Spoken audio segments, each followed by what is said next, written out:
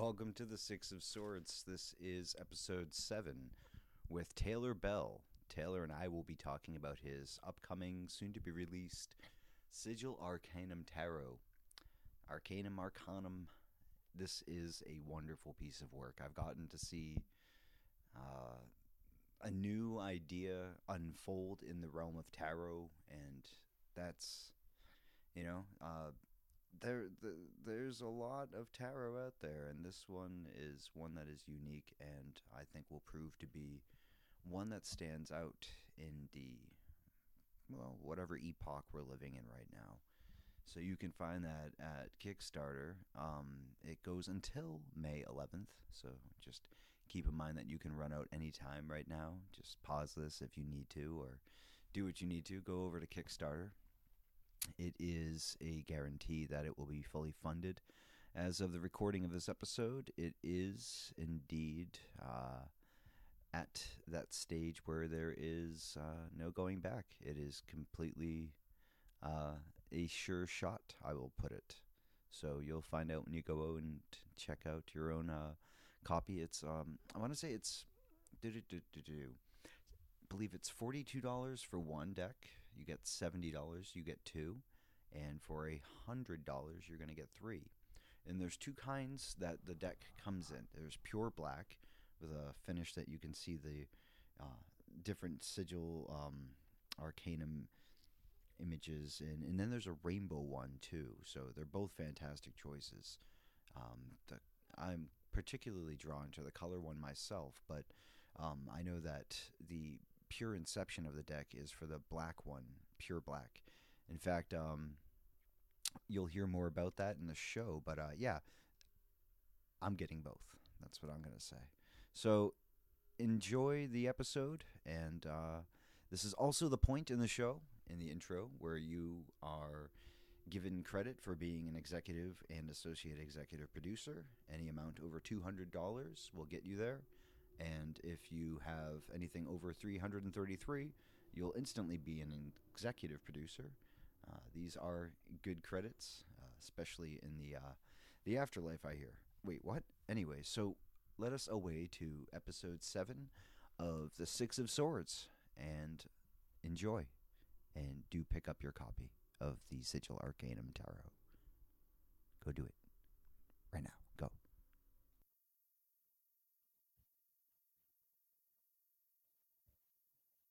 Hi, welcome to the Six of Swords. This is episode 7. I am with Taylor Bell this evening. Taylor is a previous guest on this episode of series of things that we do, all tied in under the Six series. Taylor was on the Hellier Roundtable for the Six of Cups, and I'm going to read his bio right quick and dig in. So Taylor is Taylor Bell, and he is graced enough with being able to work at an occult bookstore. It affords him a lot of time, opportunities that he never thought he would have for learning. He's a student of philosophy and the esoteric, and he's become enamored with the tarot over the past few years. And he set out to create his own wicked, awesome deck, which is good. I'm impartial judge here, which culminates on Kickstarter on May 11th. So get out there and get it. There's no pressure. Just do it. Go now. Shoot. Come back and do it. Okay. So now that we've set that up, Taylor, how are you this evening? I'm doing good. How you doing, Nate? It's a good night. It's early May right now in the Eastern Hemisphere, wherever we are, right? Yeah, I'm more in the Midwest, but yeah, it is still May over here in the Midwest. Just the beginning of it. It's okay. We haven't had some Mandela effect where you guys have lapsed into some other 13th month. No, we haven't become the second Australia yet. Maybe one day. It's just right in the middle of the country. Yeah, exactly. It's the new Atlantis. So you've been busy, I think. I hear something about this tarot. Do you want to talk about that? Yeah, so I started making a tarot deck a little over a year ago. working at this bookstore, like I mentioned in my bio there, it has given me this opportunity to like, take the time that I'm at work, or at least part of the time, to explore different decks and explore all the symbols that are on the different decks. And, sitting there every single day next to bookshelves full of books on the tarot, books like the Book of Thoth, or Robert Place's book, which is titled The Tarot, Magic, Alchemy, Hermeticism, and Neoplatonism. It is about 2 inches thick, but it's full of good information. So yeah, that type of stuff, being in that environment made me think, I want to take notes on this because I want to learn how to read tarot. And I figured, what better way to do that than to just practice by making my own deck? But like, I don't know. I feel like it's kind of a different deck than most of the decks that are out there. It's based in sigils, so all the cards are minimalist, kind of abstract designs rather than full interpretive scenes or paintings or anything like that you normally find in tarot decks.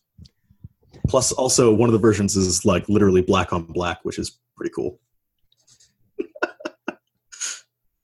So the black on black is going to be like a matte version.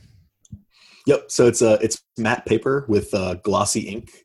The back is mostly glossy with kind of these matte lines running through it in the Fibonacci squares, and the fronts are all matte with these like light glossy accents. It looks pretty sexy if I do say so myself. I think I can feel what you're putting down there, and it definitely comes across that way. Nice. So like, you've been working on this for a while, and you put a lot of thought. Like, I mean, first of all, just to reiterate, your stuff. I mean, it's just kind of inevitable that you've built an awareness around this that's intimate enough to kind of get right down into the core of each of the meanings of the cards, right? Yeah, I should also mention though that I'm only 23. I'm not an expert in anything. I'm very much still learning, and I only really picked up tarot about 3 years ago. But yeah, I've dug into it, and I don't know, for whatever reason, I just love it. It just like really speaks to me, and I think it's become a big part of my life. Yeah, and no need to underplay the fact that you do totally have a deep affinity and appreciation for it, but humility is always excellent. Fair enough. And I mean, you're really doing a service, because thinking about how many, like the same thing with podcasts in a way, like in a later thing we'll talk about, there's so many options out there. How are you going to speak to people and reach them and get them? Because we're at a point that the esoteric and the occult arts are coming to a fruition in society again. It's getting popular. It's reaching more of the public. I don't know if we'll ever see it become like the massive widespread thing, right? It's getting there, man. It's definitely getting there. Well, it's on. I mean, Netflix has an array of strange shows that you would have never thought about 10, 20 years ago, right? Yeah, it's mind-boggling. That's a good point to jump onto. Like, what are some of the proofs that you would say that we're entering more of an occult renaissance? Oh, gosh. Well, the first thing that comes to mind is when we see kind of like, God, I don't remember what company it was. It was like a Claire's or some kind of a makeup store or a boutique kind of store. Like a mall shop, though. Yeah, a mall shop that was selling a kit that included a tarot deck and like essential oils and some crystals. And I know what you're talking about. Yep. Yeah, I think that was kind of a meme that was passed around, but it's like that, I should mention that the shop that I work at sells all those things, but not in kits together and not in makeup aisles. Like it's just interesting because like the types of people who are stumbling into the store are, just normal people, just like, folks off the street. And it's not like they're completely bewildered by the contents of the store. They're not taken aback by these magical things. They look at them and they go, oh yeah, that looks familiar. Or, oh, I've heard of that. Or my friend does that. And it's like, interesting. There are still some people who, poo-poo the whole thing. And usually I would say those are more of the religious folks. But I think that because there's been such a massive swing towards atheism and away from organized religion in the last couple of decades, just look at the last couple of decades, I guess. I think those people, or a lot of those people, are turning more towards kind of a spiritualist system. But it's so fragmented. There's no, like, it's not like everyone's becoming Wiccan or everyone's becoming a Thelemite or a Freemason. Everyone's doing their own thing, but they're all reclaiming this sort of spiritual worldview in their own kind of perspectives. It's really interesting, and I'm glad to see it happening, because I think that's sort of the kick in the pants that humanity needs right now.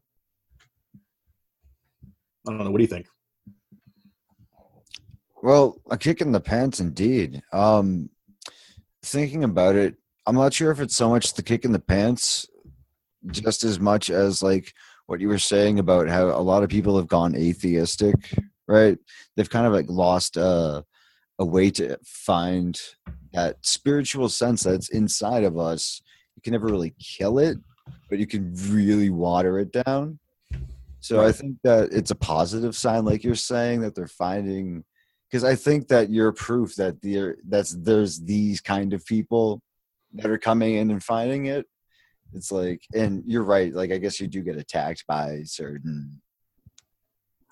Yeah, people can be less than friendly sometimes, but I think a lot of that just comes from fear from ignorance, kind of a thing. Oh yeah, well, right, yeah. I mean, the fear is the mind killer. Ignorance is the great. Yeah, it's a savage. Ignorance is savage, right? Right. But it's prolific, and I think when people are faced with something that they don't know about, the easier response is to be afraid. I think we've all been there too. I think at some point, maybe it helps absolutely. To empathize with and there's no excuse for that behavior, right? Because it's not where we want to be. We want people to, understand there's different ways of getting to God or the Godhead, right? Right. Well, just talking about fear for a second, that just reminds me of Bill Hicks, his Special Revelations. I think near the end of it, he talks about how there's a battle between two things, between fear and love. And, fear wants you to kind of close yourself off to everyone else and isolate yourself and, become paranoid and worry about those things. And the eyes of love want you to, meet your neighbors head on, right? To step into their shoes and to embrace differences, but also embrace similarities and just embrace each other. Because I think at the end of the day, that's where things ultimately seem to be moving, even though there's, this kind of inevitable pendulum swing of friction. I think that's one of the biggest things that has led me to think that there's sort of a renaissance in this type of stuff. I think it, in modern culture, kind of stems out of the 1960s and a lot of the kind of new agey sort of stuff that was happening back then, a lot of the Aquarian attitude, because a lot of that's sort of echoing into today. And I think that means, well, truth stands the test of time, right? So there's a lot of things that's very I mean this in the highest way possible. It's a very thoughtful response. That was very, yeah. Terence McKenna, there's a few ways to go, because I like how you quoted Hicks. There's a few, Terence McKenna says, if it's real, it can take the pressure, right? I think that's definitely part of what we're saying here. And if you're talking about how you feel, a lot of it comes out of the Renaissance, especially of the 60s and the Age of Aquarian ideas that were coming up, I can say that was definitely part of the forebears. What was interesting to me is that there's so many mystical currents that, we don't necessarily know. I mean, some of us have a really cool bunch of weird aunts and uncles who are just, cool sinks that turn us on to these at an early age. But there's just so much. What I'm saying is there's so much going on with all of these different layers of realities and intentions, and it's tarot that can help explain. See how we're gonna do this right here. Ready for this? 600. It's tarot that can help explain a lot of the ways that most humans working in any magically operative system can understand a set of archetypes that basically rule the wheel of our experiential life on this plane. Mm-hmm. There we go. That's exactly why all those, who I affectionately refer to as normal people, come into the store and get tarot readings and their minds are blown. I mean, yeah, it's ubiquitous. Yeah, exactly. Yeah. But And it's it's so not cool. just tarot, but that is a big anchor, I think. And it's so cool because, like, earlier today I was considering Taylor. When I got my first tarot deck, I was 14. Okay.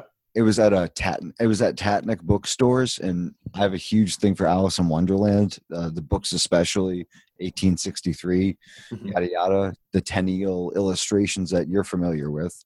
hmm These Alice cards, I was like, oh, this is an Alice in Wonderland thing. So it looked mysteriously cool, and I got it. I remember opening it and just, hmm I'm in the car on the way back. Just what did I just get? It was so jarring. Like, the familiar imagery of Alice and Tenniel's illustrations was there, mixed with this powerful imagery. They were built off of the Smith Waite Okay. Yep. images. So it followed those pretty closely, using like card guards for certain characters, and the Griffin and Mock Turtle and the White Queen, and so on, so on. I gotta Alice ask, what was the Cheshire Cat? The Cheshire Cat was the Emperor. Oh, interesting. Okay, I can see that. Yeah, yeah, they did a great job with it. The son was Humpty Dumpty. So, have you seen the new Alice in Wonderland tarot? That's what is it? Is it called Tarot in Wonderland? It's by Barbara Moore. I have not. Okay, it was put up by Llewellyn in the last year and a half or something. You might dig that. It's pretty cool. I am on that. Nice. Thank you for, yes. I'm always appreciative of. I mean, this gets around to an interesting question. How many decks is too many decks? Well, I have a dozen. My boss has somewhere over 300. I don't think there is such a thing as too many decks, but her wife differs. Her wife says that there is indeed a thing called too many decks. I guess it's all probably somewhere around 100. 300 though. Yeah, I think, well, the store itself has 330, and Tracy has more than that. So, and technically she owns all the store demos too. So, yeah, it's a lot. It's a lot of decks. What can you say? Yeah, no, I mean, I mean, how this gets around to how much time in life is there? There's a thing about building a relate. This isn't. I'm just talking about. These are ideas here. What do you feel about having a real deck that you vibe with, a couple of good decks that you do something special with? Maybe spin off onto that. Yeah, the Toth is kind of one of my biggest ones. Actually, I keep it within arm's reach for a specific reason. But the Alchemical Tarot by Robert Place is another one that's really popped out to me. I mentioned I have like a dozen, but you're right. I think that sort of focusing in on a couple that you can really like wrap your head around, things that like the symbols really speak to you in a certain way. And that's why the Alchemical and the Toth really pop out to me, because they are so like symbol rich. Go figure. I mean, I made my deck out of symbols. That's the stuff that speaks to me more than the scenes. I love the Prisma Visions too. It's a deck by James Eads. Are you kidding me, dude? Yeah, that deck is amazing. But it's I have that to hand. Oh, nice! That was one of my first tarots. It's incredible, isn't it? It is. It's the only deck that I've ever seen that actually links all the small cards together in these kind of stories. Like a tableau? Yeah, like the Ace through King tell a story. Yep. In his deck. It's incredible. And the trumps are really great. The tower's different. It's just a house on a hill. On that precipice. Yeah, exactly. The sun is super weird too, with like a bunch of like melting wax and fruits and different things. What I really like is how the world card ties together all the virtue cards and other major. That's that's good stuff, dude. All the animals and all the scenes and everything. Yeah, it's a good deck, and that deck is different than the Toth and the Alchemical because it's not symbol rich. It's more like story rich, right? Like there's it's telling the archetypes through the hero's journey in a way, right? Not exactly the hero's journey, but like that kind of idea of this. It has that flavor to it. Yeah, exactly. But it's cool. It's super cool. Oi. No, what I find interesting is that for the Six of Wands, it utilizes the Six of Swords motif, Oh yeah, with the kind of sailing away in the. That's interesting. right? Huh. Right? No, that probably explains why that confuses me so much. Because the Prisma Visions is the deck I learned on for Rider Waite. Oh, I that probably should would have spent time with the Rider Waite, but yeah. see what's in the right. See, you learned from that's interesting. That's really cool. I think that's a unique experience that not many people will get to have. So Yeah, that's cool. it was a fun deck. I think that being able to learn tarot originally with that story idea in mind to kind of connect the cards sort of helped me figure it out when I moved on to the Rider Waite and the Toth, because those I tried to tackle those basically at the same time, and I love them both like they're two different children of mine, right? Like I love them both. I don't want to pick favorites, you know what I mean? But I think I'm on the same page. if I had to pick favorites, I'd probably say the Toth is my favorite. Yeah, I could see you going with Thoth. But yeah, they're both incredible. So you would give a shout out to Lady Frida Harris for doing such wonderful work on the art. Yeah, but I'd also give a shout out to Pamela Coleman Smith, because the Rider Waite art it's not quite as like, because the Toth's art in by Frida Harris is just so dynamic and original and like full of geometry, and like the Hermit card really sells it for me. But yeah, looking at the Rider Waite, Smith's work is just gorgeous. It's just like classic, and yeah. I've never been a fan of the Marseille personally, but well, the Marseille it's kind of folksy, right? Yeah, that's true. I mean, I've never actually. I don't think I've actually handled one at this time, so I couldn't really say how functional it is, right? But it's tough because of the pips for the minors, right? They're just lines. A lot of them are lines and just assortments of like clubs and stuff, right? Exactly. Yeah. Well, I was glad that they came out with the Smith Waite Centennial. It gives direct appreciation of her, right? Mm-hmm. So, but yeah, you're right. Frida Harris used a lot more sacred geometry, and the Hermit's like that crazy, like Hermit. It's like, well, I have to dig it out to more properly describe it. But he's got that big old green headdress. He almost looks like a hidden pharaoh. Yeah, it's like the shape of him kind of blends into the card itself. Like the flow is just kind of all part of it. But I don't know. That's just so that I think looking at that card really like made me appreciate the Toth in a different way. It's such one of the most powerful cards in the trumps, if you think about it. The Hermit? Yeah, I would say so. What Hermit's number 9, right? Number 9. Number 9. Yes. Number 9. I'm searching through the Masonic Tarot deck for the Hermit card right now. This deck, I think you'll appreciate a lot. It's got built-in gold foil on it, but the Masonic Tarot? Mm-hmm. Interesting. Okay. You can find it on the eBays still. Now, if I remember correctly, I could be wrong. You might have the same one that I'm thinking it is, but I feel like you have a Masonic Tarot that's different from the one that Los Scarabeo sells that I have at my store. Yes, because I've never seen this deck except for in your hands, but this is a cool deck. It's such a thoughtful deck, man. It's like, you want to talk about the sacred geometry that she employs, like you would drool at this. It's such a thick deck to handle too. Look at the hand. It's a full like double like, so this is also it feels good to handle. Mm-hmm. Like the proportions are dynamic, that you know what I mean? It looks a little bit taller than a normal deck. Yep, exactly. Yep. It's like handling one of them newfangled cell phones. Just enormous. Built-in 5G antenna. Yeah, there you go. Oh man. We don't need none of that education. So moving forward, I do ask 6 questions. You know the drill at this point. I ask 6 questions. So throughout the show, one of the first one's going to be, what is your favorite time period? Oh, just in general, just of all time, including the future. You do you, man. Okay. That's a good question. Uh, I don't really have one particular favorite time period. I like the one I'm in. I like this one. It's not bad. I got decent health care, got shampoo, whatnot. But I feel like I really would have lived well in the late '60s.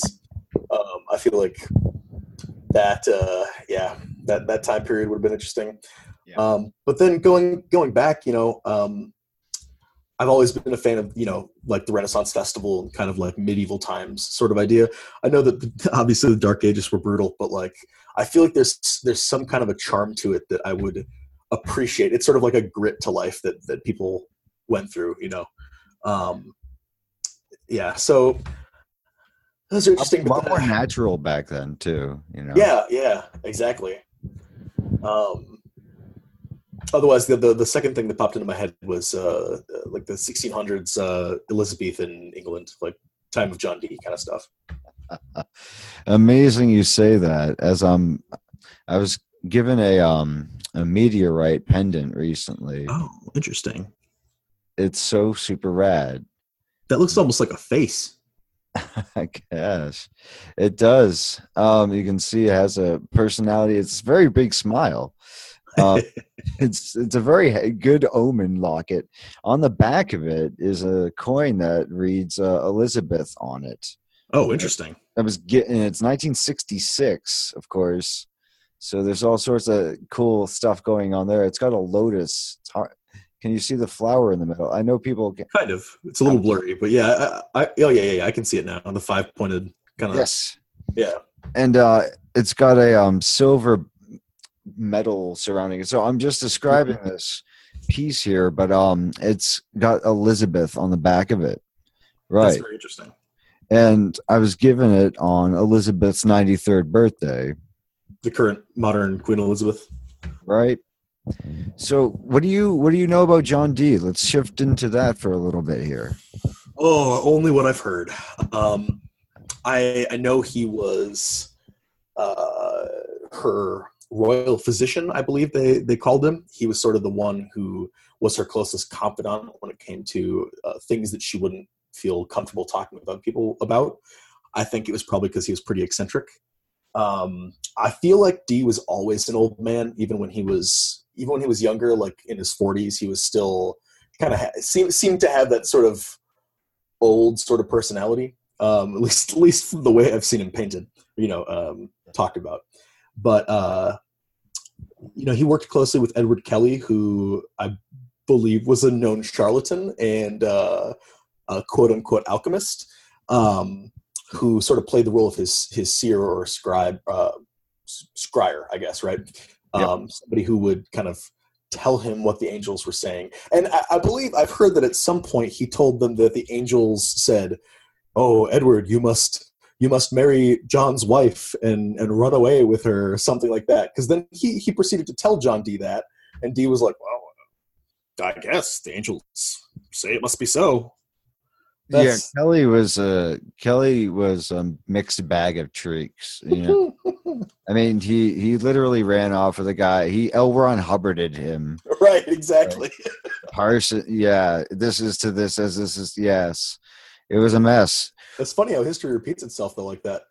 Well, there are archetypes out there like that do, I don't know if they weave themselves through the tradition, if the angels just have a sense of humor, if there's something about human personality. I don't know, right?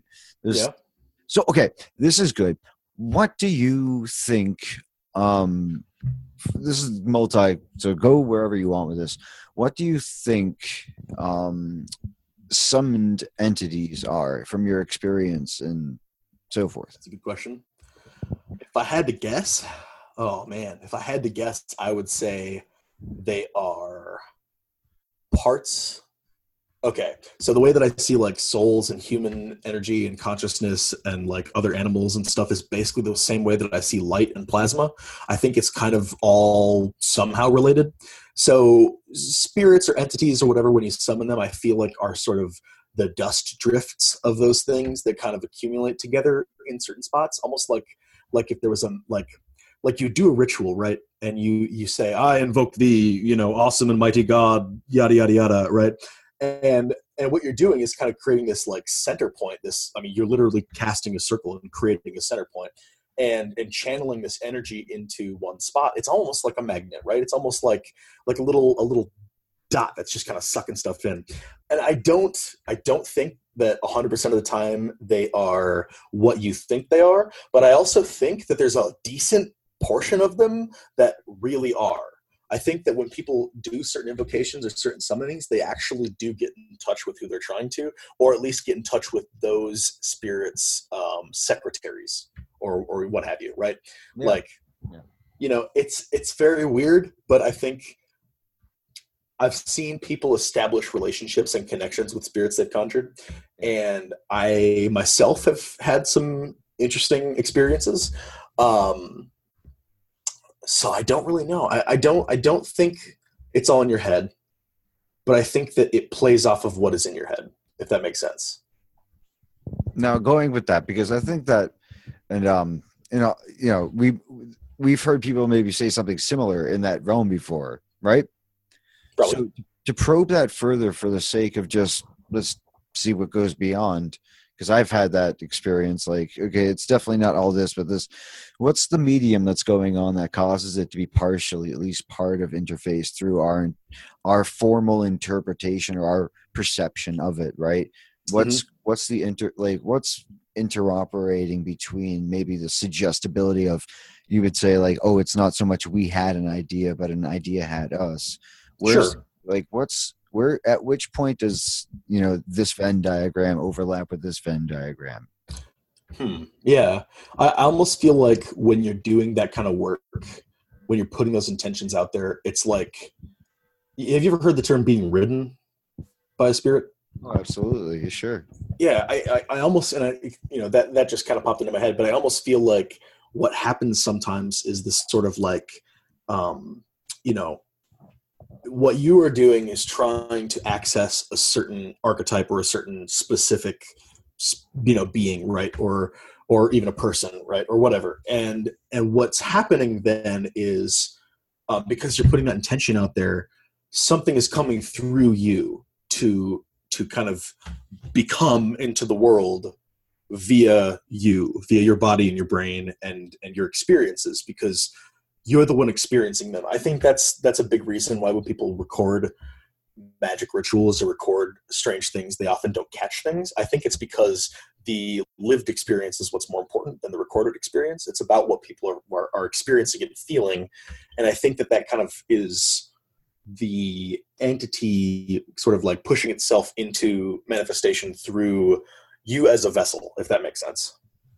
Not like a possession, but like a channel, if that makes sense.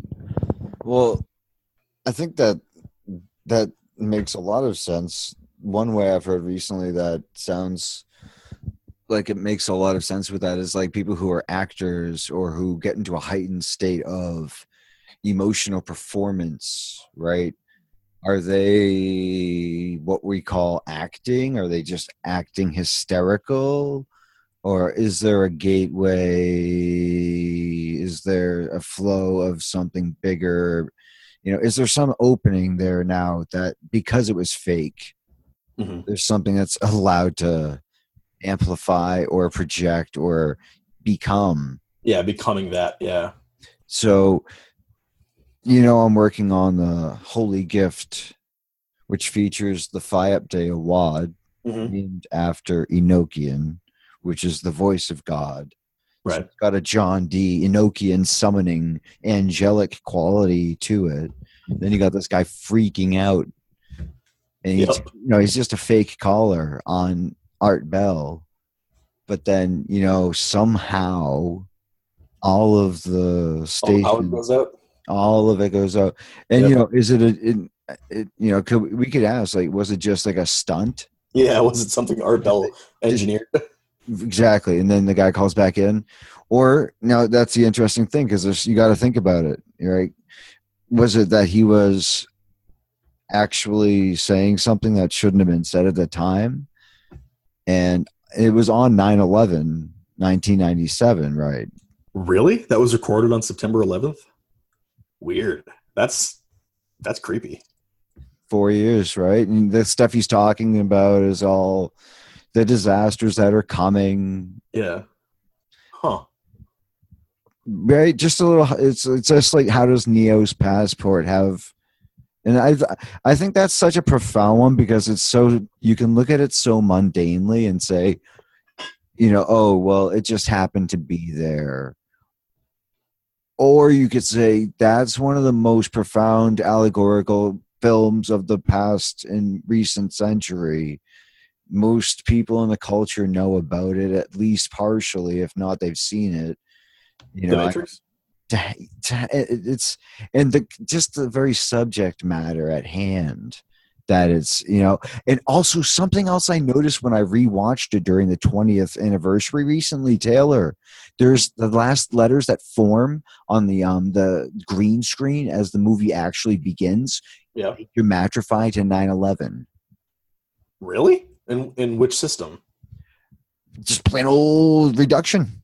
Oh, okay, I got you. I used Dramatrify, but I meant index, yeah, with like English or just whatever. I mean, it becomes 9/11. It's like 6/5, and then it reduces to a 9 and 11. Or it's interesting. Yeah, too. I've obviously you don't notice these things until you start just like, oh holy shit, a bunch of numbers. I wonder what I can see. This. Yeah.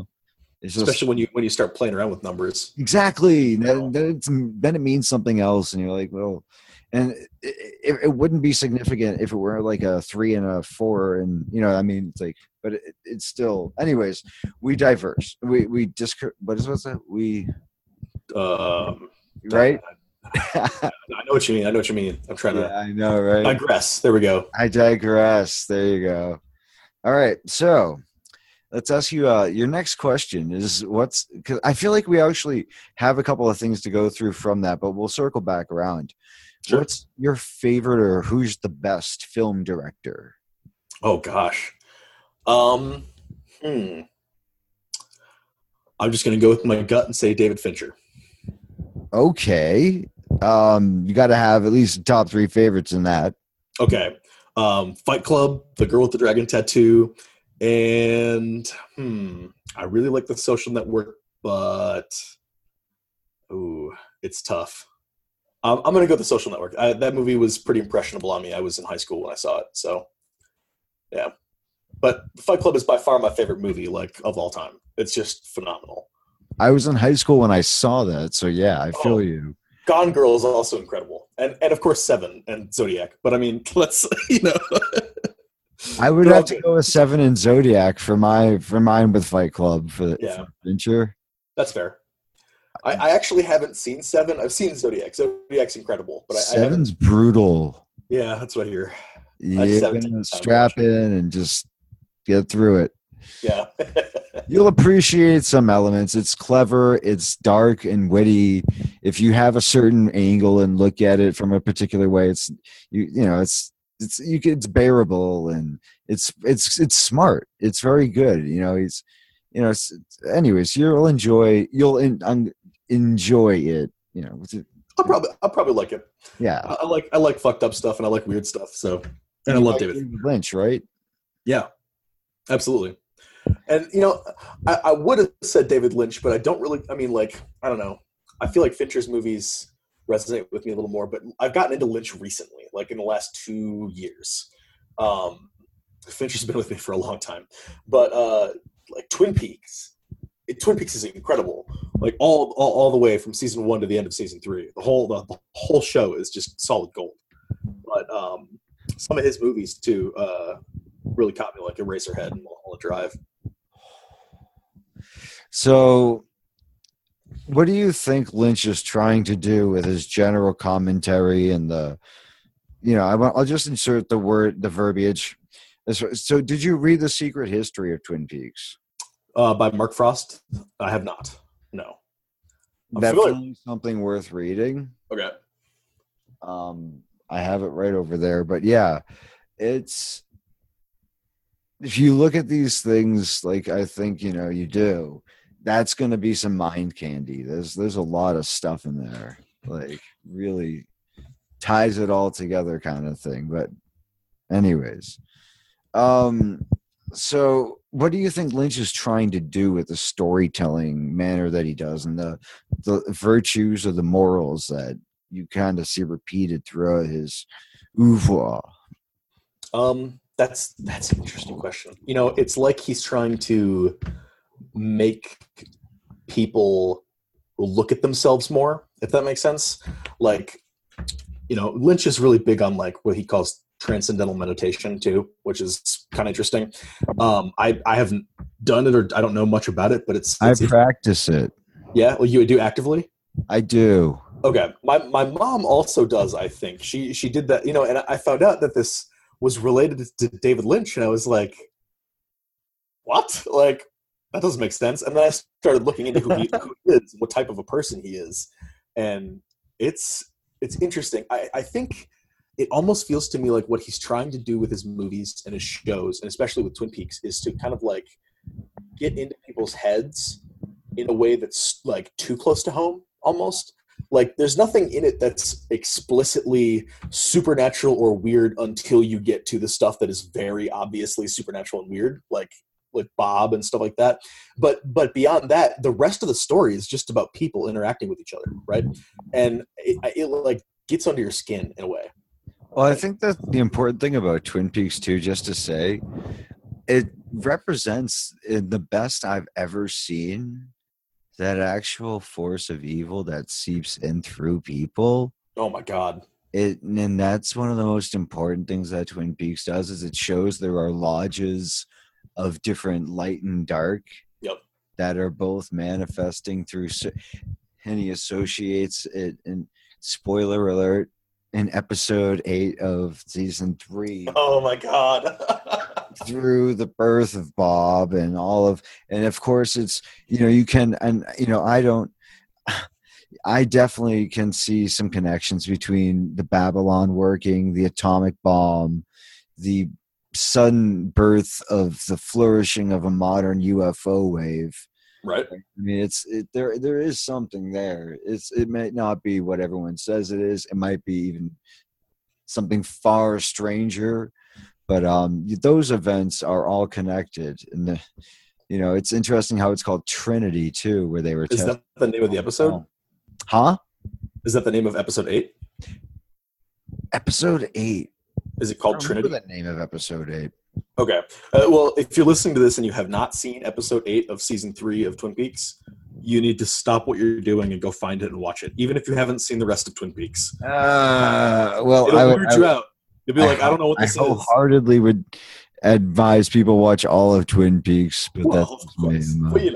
I'm a Twin Peaks guy. I'm not going to argue. I'll just say, well, I would recommend maybe just like that clip on YouTube, not to kill the whole series thing. I don't know. Is that which clip is that? The one with the bomb going off and then, you know, all the weirdness. All the weirdness. And then the giant and the light room and everything like that. Yeah. I just really like that Trent Reznor is in that episode. That is really interesting too. Yeah. Because it's I saw him in 2005. I think that's yeah.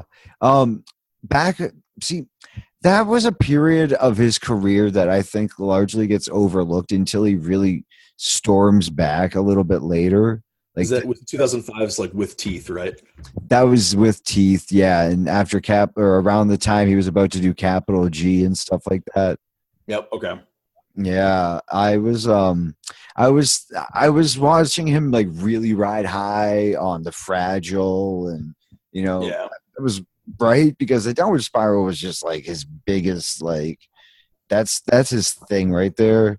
Yeah. But then, you know, to come back on Twin Peaks, it was like he had a return too. It's like, holy shit, dude. Wait, so you recognize one of the things I figured out?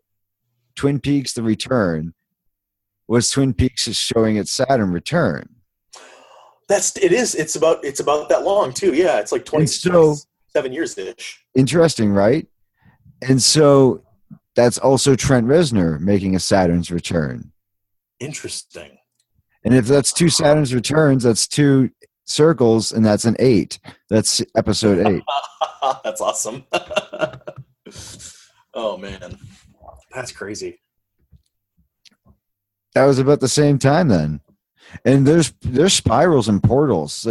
I mean, here's an idea.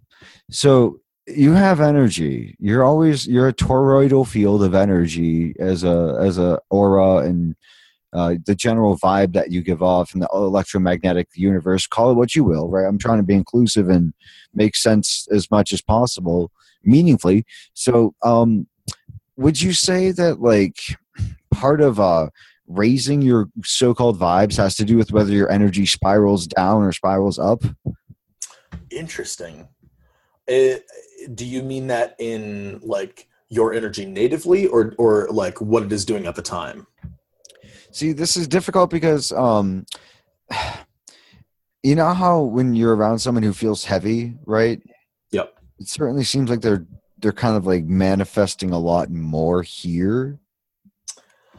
Interesting. Okay. Yeah, Right. yeah, yeah. I'm following you. I'm following you. I'm just like spitballing. I mean, like I'm sure there are gurus out there if they ever heard this, are like, haha, look at them trying to figure out basics. But like seriously, I'm just trying to say like there seems to be something to the weight of it, and then like when time passes more quickly, quick Right. has to do with light and higher vibrational frequency. Okay. Well, and that would also kind of help to explain like people are, feeling negative or feeling drawn downward. They're thinking a lot about the physical things. They're thinking about like consequences, and they're thinking about the past. And that's Yeah. one of the interesting thing about ghosts to me is that like, or ghost encounters, right? Is that like, um, you almost never see positive things. It's almost always the negative stuff that sticks Hmm. around. The positive stuff goes forward and like disperses, or the negative stuff like holds and sticks. Yeah, because allegedly, and we're just being generalized when we say like some kind of spirit but like it's they're stuck because it's not able to get back onto the path that it needs to karmically get on. Hmm. So it's kind of like shocked there in the medium. Yeah, like it slipped under a layer and it's like stuck. Have you played Ocarina of Time? Parts of it. Beginning in the Forest Temple, the first adult quest, he is fighting a phantom Ganon. And when you Okay. beat that, because you got to use the bow and arrow to shoot him, or the hook shot to whatever, you got to shoot him as he comes out of the paintings. It's a pain in the balls because sometimes he fakes you out. So you can shoot him and you get him out there, and then after you defeat him, the actual Ganon's voice says, "Haha, what a useless creature! I'm going to banish it to the void between dimensions." Interesting. Yeah, yeah, yeah. And I was like, "This is, you hear a lot of people talk about hidden in plain sight. This is one of the biggest video game franchises that arguably is one of the top 10 ever video games. Right. There it is, right in plain sight, like this high concept of, actual possible necromantic and otherwise magical practices, right in True. plain sight, they say. So I mean, I think that's we talk about a magical renaissance. There's all these things that have been like kind of building up because that was 1998 that was released. Ocarina. Yeah. Okay. Well, And and I've been playing God of War recently, the new one, which is all about like Norse mythology and stuff. how is And that? it's really good. But I got to a point yesterday in it where um, the character ends up sort of in the portal between realms. So and there's two characters. It's a dad and his son. And the son comments and says like, oh, that's so interesting that all of these realms exist on top of each other in the same place. Oh. Like they're all layers stacked on each other, and you can only see the one that you're in. But when you travel to the other one, you don't actually go anywhere. You're just traveling. So it's very fascinating that these types of ideas are being brought into popular culture. Thank you for bringing that up. That's really interesting. I love those kind of I like a rep yeah. That's very yeah. Did you now a silly version of that? Do you remember Toe Jam and Earl by any chance? Vaguely, but yes, I do recall the names at least. They had these layers of worlds that you would go up on. They were absurdist. It was about it's a Salvador Dali as you could get on early Sega Genesis. Okay, okay. Very cool. You could look a video up, and it would just be it would be fun. You have to get. It was like so quirky though. It was like really radical for the time, being so weird. But they had different levels that you could go on, and it just reminds me of a physiological way of expressing that. Sure. Not nearly as mystical though as God of War's expressing it. Yeah, God of War is a very good game. Yeah, it's good stuff. Good story. Do you have okay? So I'm just gonna make up a question on the spot here. What's your favorite video game? This is question the third. What's your favorite video game? Hmm. Series or game? You get the wiggle room there. Gosh, if you had asked me when I was in high school, I would have told you Halo. Okay. Hands down, because Halo was like my life. I thought about Halo every single day. I don't know why I spent that much time with that egregore, but I did. You liked it. Yeah, it's a good story, very compelling. Right now, I think Dark Souls. Mostly Dark Souls 1, but also Dark Souls 3. So Yeah. I'm not familiar with Dark Souls, I think. Okay. It is a game where you die and you die and you die and you keep dying and you die some more. And at some point in there, you're killing things. And the way it was described to me when I first started playing it is, you're a zombie. Here's a stick. Go kill all of the gods. And that's kind of what you do. You have to sort of pick yourself up from your bootstraps. You're the chosen undead, and you're tasked with sort of destroying the king of all the worlds. The god king, whose name is Gwyn. He's literally the Lord of Sunlight, and then taking over. And you have a choice at the end of the game, which is one of my favorite things. There's no real right or wrong ending of the game. But you have the choice to kind of take over his position and link the flame like he had done and sort of take his place, become the new Lord of Cinder, or to just let the flame go out, to just let it die and cause the Age of Dark. And so it's an interesting game. The series is full of very esoteric ideas and symbols. So it always grabbed me there. Plus it's super dark and gritty. So I don't know. I always like that stuff. It's engaging, I can see that added bonus choice reminds me of Myst in a way at the end. Oh, sure. So that I can appreciate the you've built up this much. What are you going to do? You've worked up this far. This is kind of like you have an iteration of that I see in newer games is the whole point of you have a split-second decision to enter a certain button combination during a live-action video scene. That alters the course. So it's kind of like the choose your own adventure, but did you hit this on time? Did you get it accurately? The kind of sure. So that's like a as below version of that in a way. What do you think about that and how people are possibly being game trained in the economy? That is very interesting. I think that's sort of like, you mean for jobs, right? Like people's jobs are being essentially gamified, or all the above, right? Okay. Because there's going to be social consumer, what do you say, implications for this? So all the above, but yes, people's employment. Yeah, and it's and games being monetized and being turned into or games or social media being monetized and turned into kind of places to make money, which is crazy. But no, I think that's really interesting. I think it is maybe partially intentional, but I think a big part of it is unintentional. It's just sort of like a consequence of this mentality that I believe Google helped bring into the world, which is a very different way to approach what it means to be a worker or what it means to have a job. Because Google is a place that has always been, it's not always been a big company, but it's a big company and it's got a lot of people working for it. But they're a sort of a shining beacon of an example of a place to work that's different, right? And to the point where they don't want their employees to leave work. They want them to want to be at work all the time because they turn it into something that's enjoyable. And whether it's the simple gamifying of their tasks or if it's sort of the repositioning of the environment, making things brightly colored and creative, giving people the chance to literally take breaks to play games. I worked at a pharmaceutical company where I had time 15 minutes a day to go play foosball. That type of thing that I feel like you just didn't see 20 years ago, and now it's becoming more commonplace. There's definitely yoga and I mean, just to flip it to Japan, like they have people taking like forest breaks and nature bathing and stuff like that. Like I don't know, yeah, a lot of the current is changing, but like as far as have you heard of cybernetics and things like that, like Victor Neumann?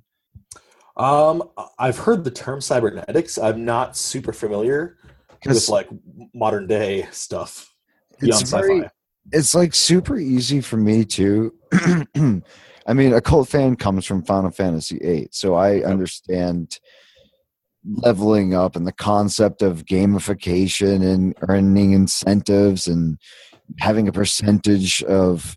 So like what I was thinking about is like from positive angle, like a lot of chaos magic is based on improving the percentage of something happening. Mhm. And that's like if you're leveling up at something as far as your magic goes, you could simply look at it. How often are you manifesting your intentions like that? But to Right. spin it back around to something like, you know, jobifying the game or gamifying the job, whatever it is. Hmm. I mean, you can find that a lot of people are worried that a lot of people are just being incentivized so that they repeat a particular function. So once they get to a particular amount of critical information gathered, that's just going to be replicated by something that doesn't need healthcare. It's like a robot. Like or if exactly. Right. I mean, I think there are still jobs out there that require a lot of, problem solving and creativity. And, I also think that what's interesting is our economy is branching off into another type of economy, an economy of makers. I mean, that's something that's become huge. People pay big money for handmade stuff, like almost whatever it is. I spent some time a couple weeks ago, and I took a stick, right? Like I went outside and I had like a branch, and I sawed the ends off of it and I stripped the bark off of it and I cut discs like, half a centimeter thick each, right? I cut 24 discs and I spent some time wood burning the runes onto them, the Futhark runes. Oh, that's so cool. Yeah, but it took 3 hours, but it was like something I just wanted to do. But I realized like I could do that multiple times and sell that product in a bag for like $30. I fully support that. And that's Like, yeah, well, you could make it unique too. You could throw like some cool cedar incense in there or something or whatever. sure. You could really. I mean, that's fun. That's Hmm. cool, man. Yes, it's Yeah. profitable, yeah, but that's really cool. Like that's another thing that's coming back into fashion, like tarot cards, is runes. Oh yeah, for Um, sure. and we just went through What was it? Did we just Beltane, go yeah. through Beltane? Yeah, it Yeah, it was was yesterday. first. Yeah, it's May 2nd today. We're in the Suns in the decade that's attributed to the tarot card of the Six of Pentacles right now. Oh, nice. Second Taurus. Okay. The way That's that sorry. oh no, you're good. I was just thinking what planet it is. It's I'm trying to just remember what the sigil looks like. Let me do you know what it is? It's Taurus, and what planet is it? Taurus is ruled by Venus. Yeah, no, for the Six of Coins. For the Six of Coins itself, Yeah.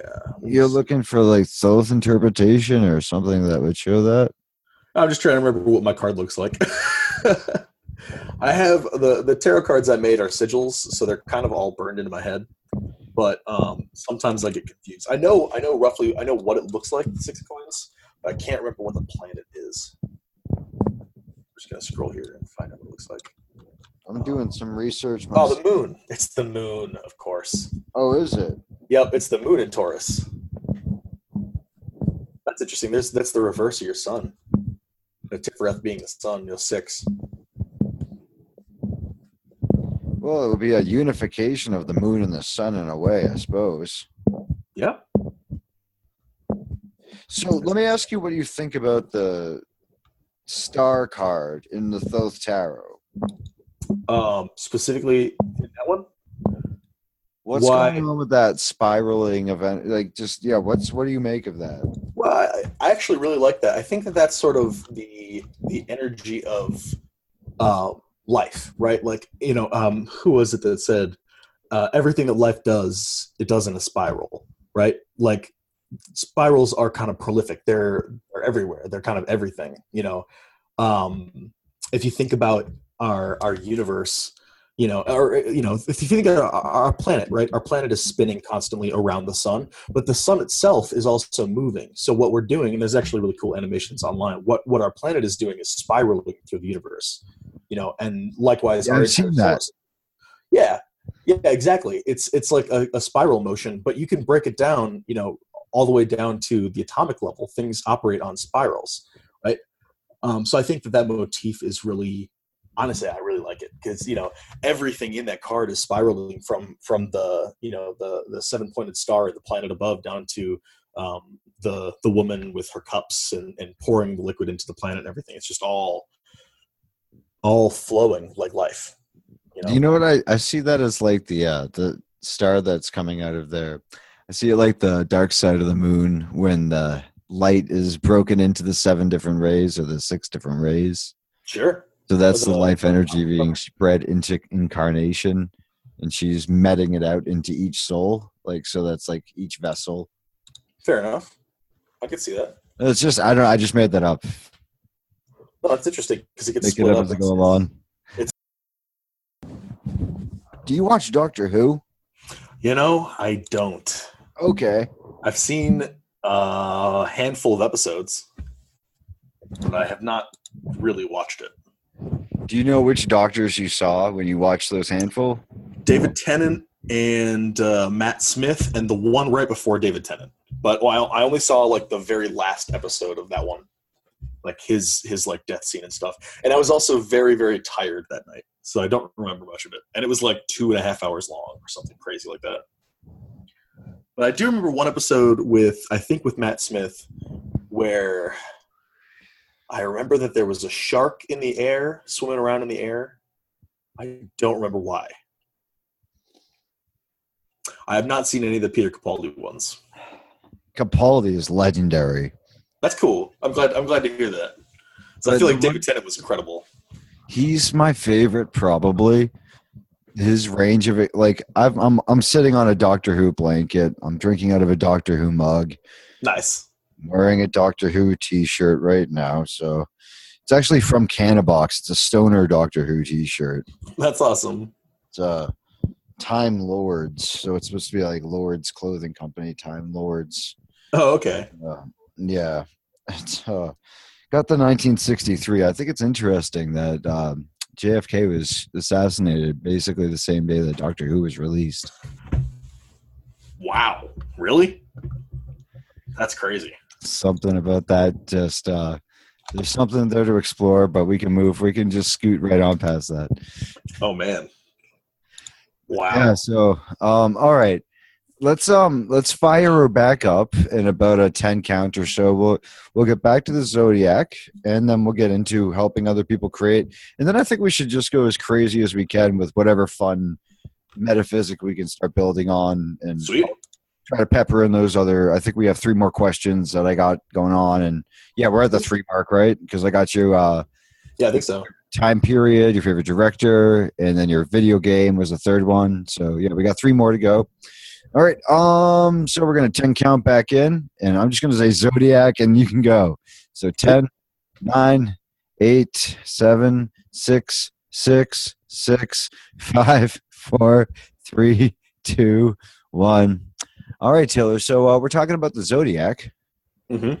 Yeah, when you brought that up before our break here, I was thinking about I was thinking about my tarot deck because the Zodiac, it's got all these all the different astrological constellations and stuff, and those are used in tarot. But I was also thinking there's a lot more than just the ones that are in tarot. There's a lot more than just 12 constellations. Those are just kind of the 12 that we talk about a lot. But there's an app that you can get on your phone called Sky Map. It used to be part of Google. I don't know if it still is, but It's a great app. That's what I use. It's super cool. And Yeah, we were just talking about it. Yeah. Nice. Yeah, I've been using it to learn the constellations because like I'm a Leo, right? I was born in August, and I didn't know. Like I know the Big Dipper, but I didn't know what Leo looked You had to do it like a Leo. I'm a Leo. I was born in August. You had to like. do it that way. Yeah. I'm a Leo moon. Justify it. I appreciate. What's your sun sign? I forget. What is it? What's your sun sign? My son. I love my sun sign. I was born on 00, so I'm a equinox baby. I'm 00 Libra degree. I Okay. have the Leo moon that was the one that caused the Great American Eclipse, you recall, in 2017 in August. Sure. Yeah, that was caused by a 28-degree Leo moon, and that's the moon that I have. Nice. That's cool. I just remembered today listening to Eclipse that when you think about the dark side of the moon, when the sun is eclipsed by the moon, that's Leo. That's my Leo moon. That's awesome. Um, That's a really good song. Dude, the whole album though. Okay, so here's another. It's a perfect Here's album. another question for you. We'll interject the Zodiac for a quick question. Okay. What is the most legendary thematic album of music, and you can choose any genre, that you could feel like you would say is your favorite of all time? Ooh, I'm a huge fan of an album by the Decemberists called "The Hazards of Love." It's hard to explain. Do you know about the Decemberists? Do you know what kind of music they are? What sort of stuff they do? Well, I don't know the Hazards of Love, but I'm familiar very much so with their 2005-ish and up till 2007 or 8-ish. Eli the Barrow Boy, all the earlier Sure. stuff. Yeah. Yep. Not the one you're talking about. Hazards of Love is it's a concept album, kind of like The Wall or Dark Side of the Moon or Lateralis or any of those things, right? It's a concept of this story between two lovers, Margaret and I think William, and kind of their twists and turns through the woods as they try to find each other and inevitably run into all the hazards of love, right? And they face these complications and challenges. But I don't know, it's always captured me whenever I listen to it. It always makes me cry. It's just a very touching album. But I do very much like The Wall as well. The Wall is, and we talked about the Downward Spiral earlier too. That was one of the biggest albums that influenced me during like late high school, early college, like first year of college, pretty much. But The Wall was like one of my favorite albums in high school, and it remains one of my favorite albums. I think it holds up really well. I mean, the archetypal profundity that The Wall presents, it cuts through you in so many different ways, right?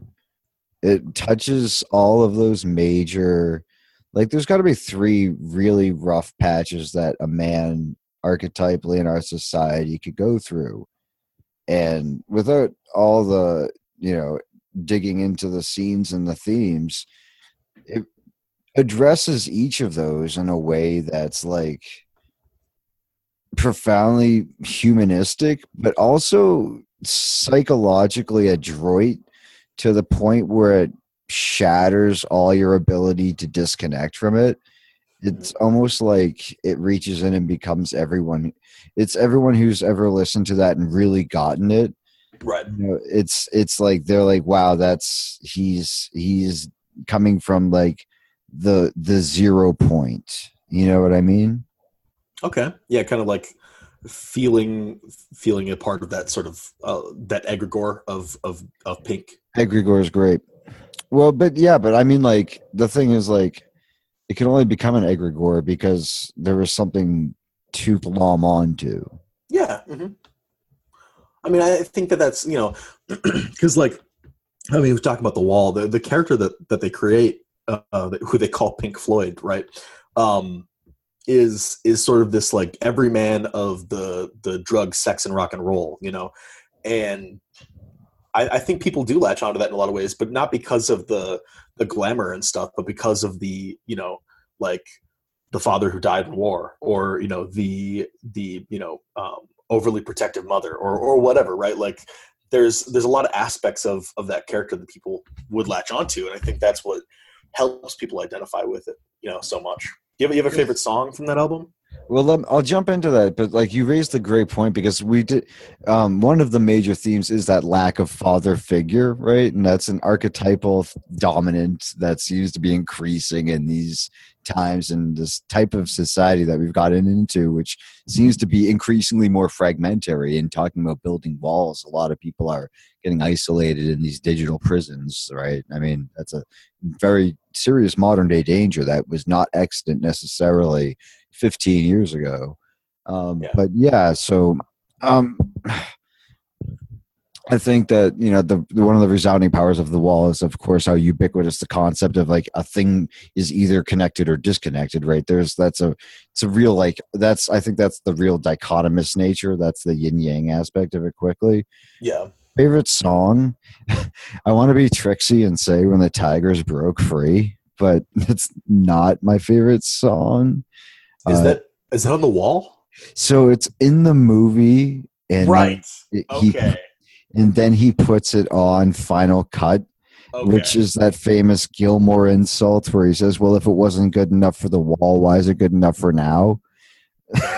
That's fair. Right? I never liked Final Cut. That was my least favorite for a long time. I mean, like they have 15 albums, right? Sure, yeah. There's a lot of them. There's a lot of them. That's the 12th, I believe, because The Wall was the 11th. Animals was 10. Wish You Were Here was 9. Dark Side was 8. So on and so forth. Mm-hmm. But the Final Cut was always my least favorite. Like, if you had to, like, are you a Gilmore or a Roger Waters kind of guy? I'm more of a Waters fan, unfortunately. So the Final Cut's one of your least, but yet you're still more Waters. Yeah, I just don't like the direction that he took with that, because I thought the type of stuff that was in the Final Cut was my least favorite part about The Wall in general. Sonically, I guess, like the way it sounded, I just didn't like that. Like I enjoy Gilmore's stuff, but I feel like sometimes it's a little too floaty. Mm-hmm. But still good stuff. I was always a Gilmore guy for happens. You're usually one or the other. Sometimes I'm more of a Syd Barrett kind of guy, though. Well, there's the pepper right there. I mean, we're talking about later Floyd, but of course, if you include the whole pantheon, it's hard not to choose Syd because if it weren't for him, right? I just saw Nick Mason and his Saucer Full of Secrets. Okay. And I liked how he referred to himself as the heartbeat of Pink Floyd because the Dark Side of the Moon starts and ends with a cyclical heartbeat. Right. And he literally is the heartbeat of Pink Floyd. Speaking of infinity, of course, Dark Side of the Moon being on the charts for so long, it was the 8th album, which is the Infinity. Oh, interesting. Okay. Yeah, that makes sense. And it was also inside. Here's something that a lot of people don't know, which I think it's important. It bears mentioning. We all are familiar with the famous glyph of the pyramid with the white beam going in and beaming and being split into the rainbow. Yeah, everyone knows that. But inside, there's actually in the classic one, which is the one to pay attention to, original sources, right? You find a pyramid spread on a poster of the purple poster. Yeah, is it purple? It's like a grayish purple or mauve color. I don't know. So I hope you're enjoying the episode so far. I think that we're having a really good time talking about everything that we would like to talk about on a podcast about art, spirituality, and healing. So I hope you're enjoying yourselves, and if you haven't run out and gotten yourself a copy of the Sigil Arcanum Tarot, now's a great time to do that, no matter when you're listening to this. and this is also the part in the show where those who have donated between $50 And $200 will get their message read and names and deets and things like that. And with that let us back to the show. It is a as far as I can remember, my friend has it. My friend's an old stoner, and he has it on his wall. And I remember it being mostly like a goldish, tannish, yellowish color, but with a greenish sky. But the point is this. The point is this.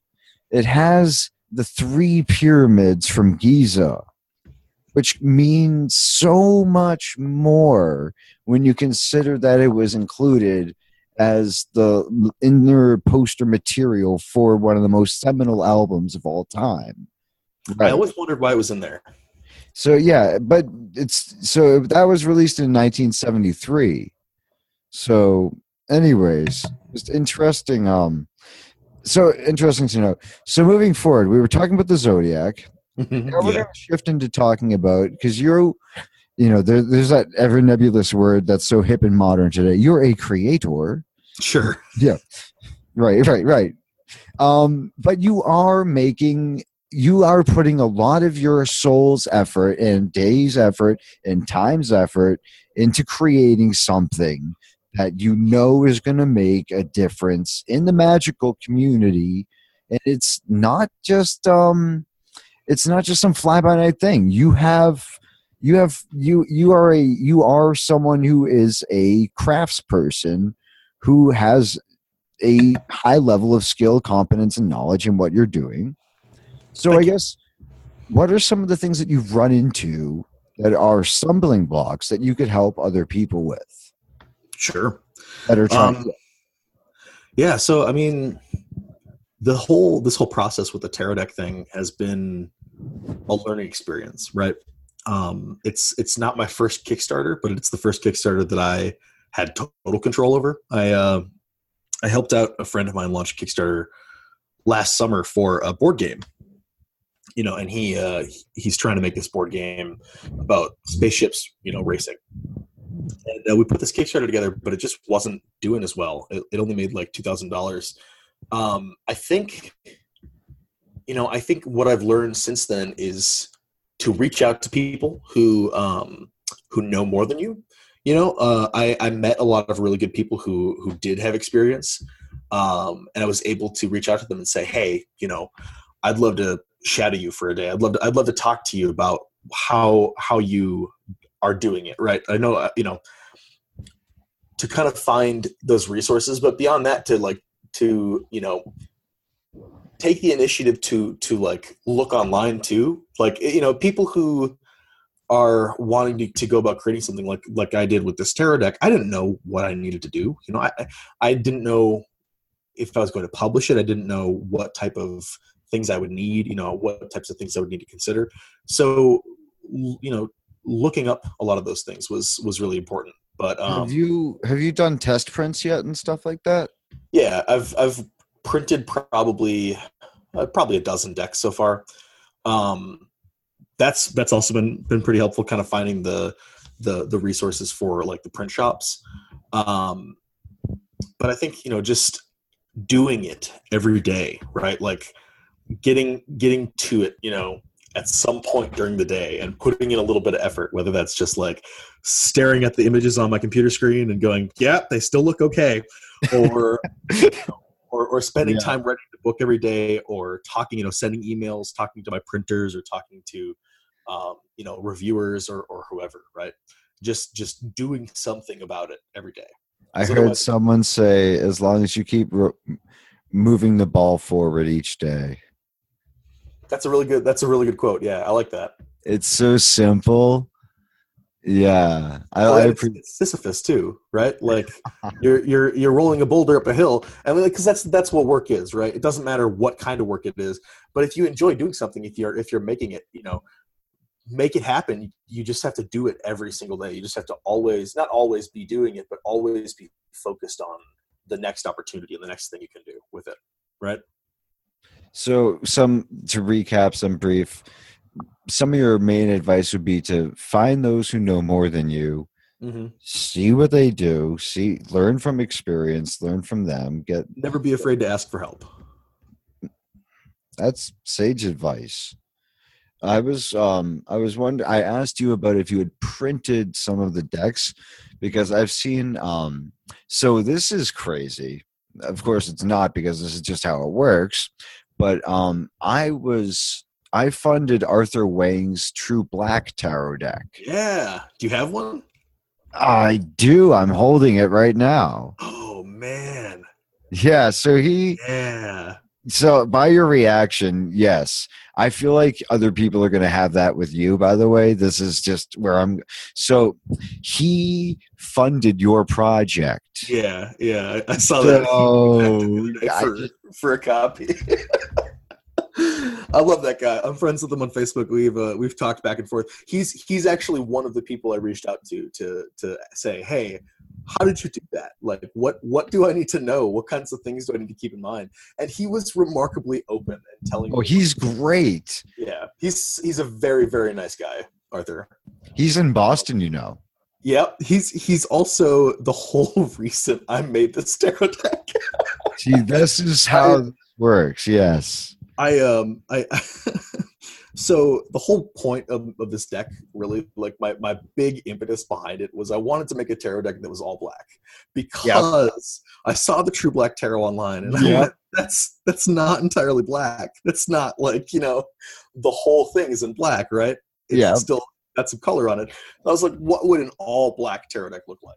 And I told him about this. I sent him the idea. I was like, what do you, this is what I'm thinking. Like, I want to do this. How would I do it? He goes, that's a terrible idea. Don't do that. He's like, you should absolutely not make it black on both sides of the cards. And I said, I respect your opinion, but I'm going to do it anyway. Thank you very much. Oh my gosh. Super cool guy.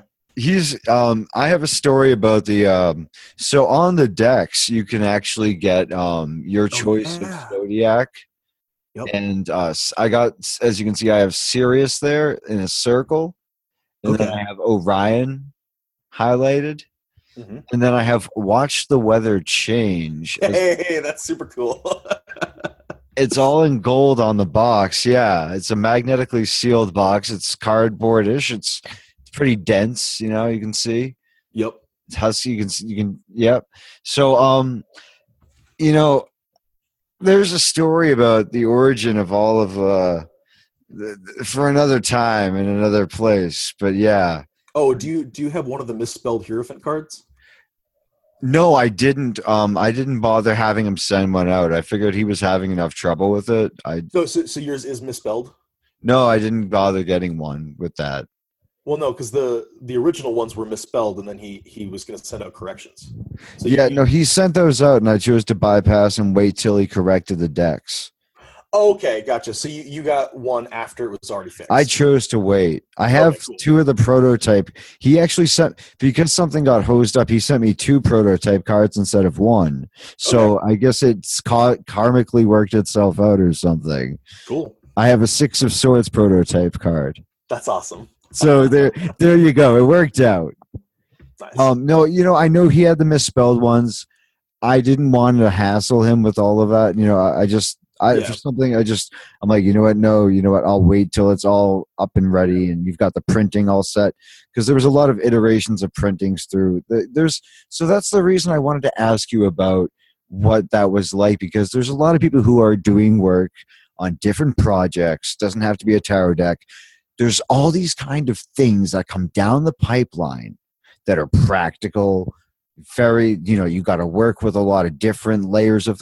So, and it's people who might like, what if they drop their end of it? There's all these different things that come into play. So that's another angle. I was wondering if you could help other types of creators out there that might be like thinking about something like this kind of venture. Because Arthur's learned a lot. As a member of the Kickstarter, I've seen a bit, he's one thing he does well that anyone could do. And this is a ubiquitous piece of advice. Keep people in the loop. Don't do it overly often, but keep them in the loop as often as is right. Transparency is the name of the game.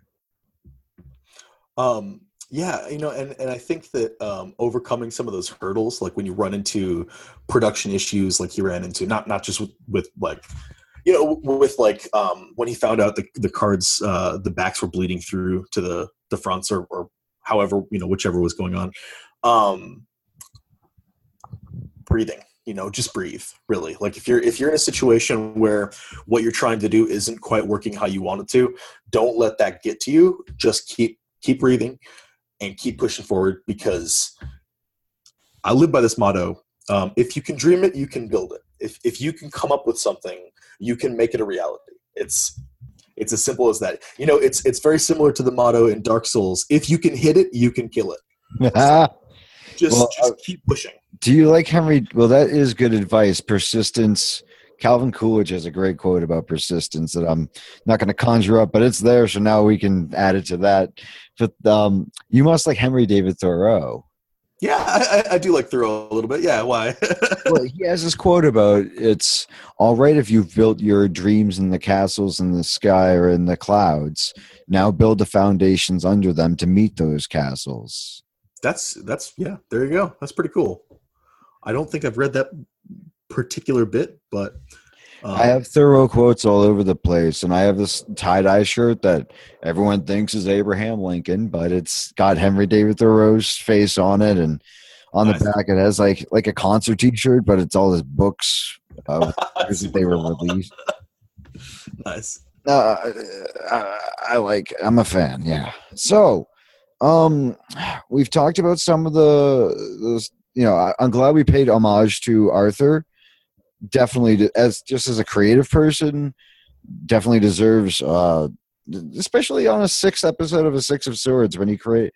It's kind of a nice little tarot creators should get love too. There we Yeah. go. And for real, if you guys, whoever's listened to this, if you have not seen the True Black Tarot, Oh, please do yourself a favor and go check it out, because it is one of the most well-crafted tarot decks like ever made. Like, That's period. what I'm saying. It's incredible. Yeah, he's holding it right now. No, it's just so well done, and it's gorgeous. And he works so hard on it. Yeah.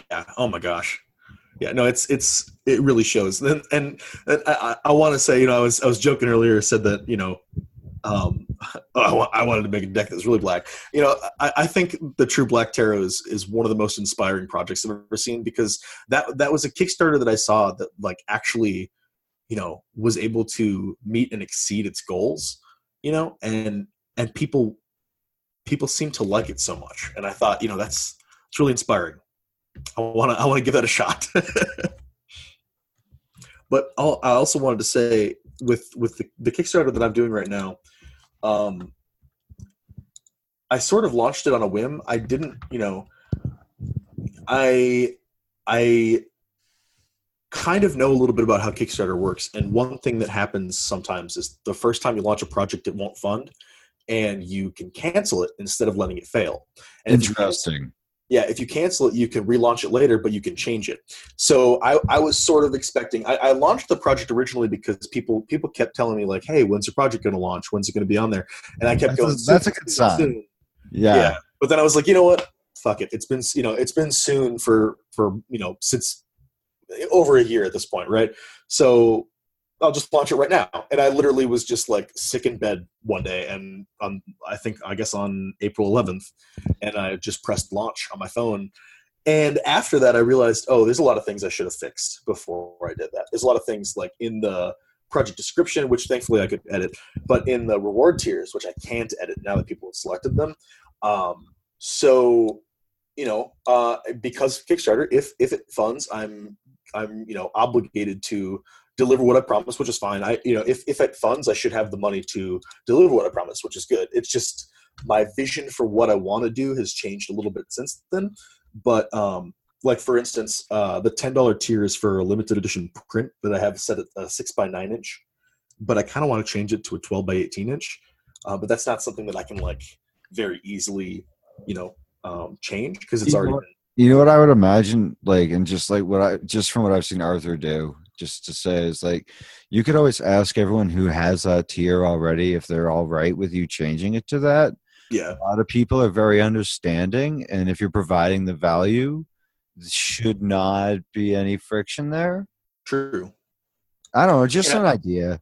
and it's kind of an upgrade too. So I'm sure people will Yeah. obviously be on board with it. Here's the Six of Swords and the True Black, by the way. Oh, it's so cool. Yeah. Is the text is all shiny, right? The text is shiny at the bottom there. Yeah. It's kind of hard to see on these cameras. Yeah. They have the 6 too. Yeah. It's just a Roman numeral 6 with a line at the bottom. Oh, it's just a simple. Oh yeah, there you go. Wow, yeah, that's showing up now. Oh yeah, that looks so good.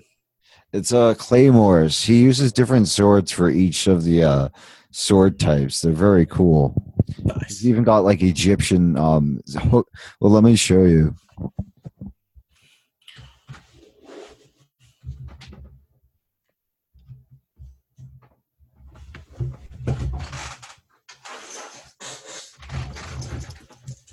Oh yeah, like a sickle, basically. What is that? What is that called? Well, it's a particular Egyptian one, and so I don't know the name of it, but Okay. yeah, it's a curved blade for sure. Yeah. It is. I think that anyone listening would recognize it to look at least some kind of like Assyrian or Egyptian or something like that. But anyways, yeah. So we're moving quite along. We got a couple of we're nearing towards the end of this, but we're got a couple of more questions to go. So I guess this is this is part of the 6 questions I ask. This is kind of an odd one, but Sure. we can do that. What do you think about reincarnation? Ooh. Okay. I think it's probably so complicated we can't understand it with our puny little human brains. But gosh, there's just so many different ways it could go. Like we could be individuated souls that transcend our bodies and then reincarnate into new bodies, but we're the same souls, so maybe we retain memories or something. Or it could be one of my personal favorite theories, which I like to call the bucket of souls. So we all exist in some big bucket of souls somewhere, or other people have described it as a lake, right?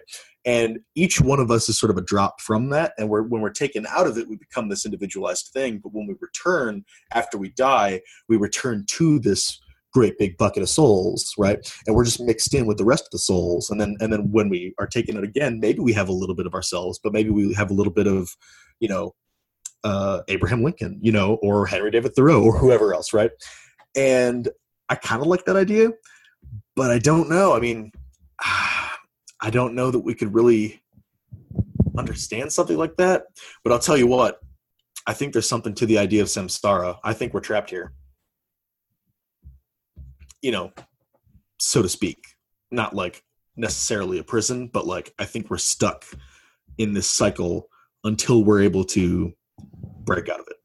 In the same tradition that brings us samsara, you find the bodhisattva who reaches nirvana almost, but decides to stay until all humans have reached enlightenment, and they vowed not to rejoin Buddhahood, bucket or Buddha, the Buddha bucket. Right, the Buddha bucket. Yeah, there you go. Bucket. Sounds like the world's strangest summer shack, but anyways. I got those Maui pineapple burgers at the Buddha bucket, bro. Nice. So, anyways, that's a thing now, right? They sell shakes there for sure. Anyways, the Buddha bucket. All right. So, anyways, Buddha bucket. Yeah, when people who are so advanced, they almost can rejoin or get into nirvana, but past samsara, because if it's like the yin yang, if there exists a control mechanism, every little bit of everything has something else. So it also contains the cure to getting out of the control mechanism. Right. Yeah. And the bodhisattvas, some cool ass mofos, masters, if you will, who decide to stick around and help. I don't know, that's the way I'm understanding what we call ascended masters recently. Like any tradition, Christian, the saints. I wonder. I'm wondering if you could say that they play a similar role in our general spiritual culture around this world? Oh yeah, I think so. Like, are the saints bodhisattvas? You know? Not necessarily. I think that depends on what saint and what they've done and stuff like that. But I think a lot of the times, the people who are venerated, well, that's the tricky, because like saints are venerated, right? And bodhisattvas are more like warriors, right? Like they choose to stick around because of like a moral obligation. The saints, I don't know. I feel like saints are kind of, it's bestowed upon them, right? Because of things they've done, if that makes sense. Because like some of them get martyred, for example, right? And it shows their conviction to the dedication of the belief system or the experience they had under that rubric of that experience.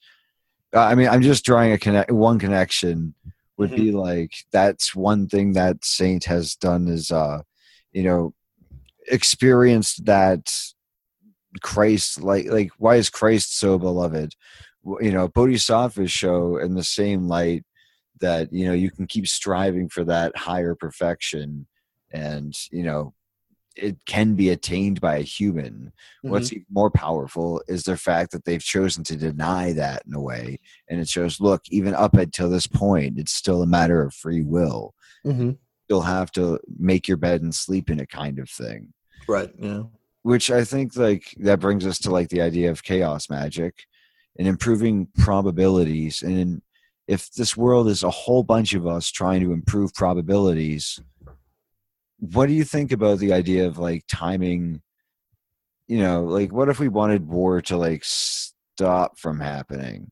Would we start to like have like global groups of people at a certain time period planetarily all intend one thing? Do you know what I mean?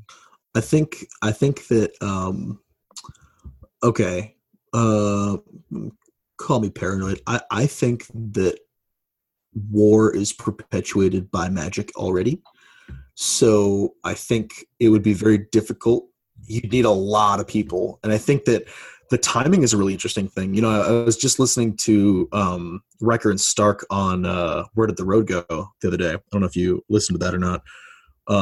It's Riker and Stark are two Austrian guys who do a podcast, and they were on Where Did the Road Go, kind of sharing some of their own personal experiences. And one of them was telling a story about time loops, or sort of kind of a interesting thing involving like doing the same thing on the same day multiple years apart, but feeling like those experiences bled into each other, and like who he was at that time linked up with and was able to talk to who he was at that other time, kind of a thing. So it was really interesting. You just mentioned the timing of magical things that popped into my head. But I think, like, to answer your question a little more, enough people could do it, right? Like, you'd need a lot of people. And I think that you'd need to do it sort of in a wave, right? Like you'd need to start somewhere, but you'd need to like follow it along the sun, the sun's like, progression around the earth in a day, that kind of a thing.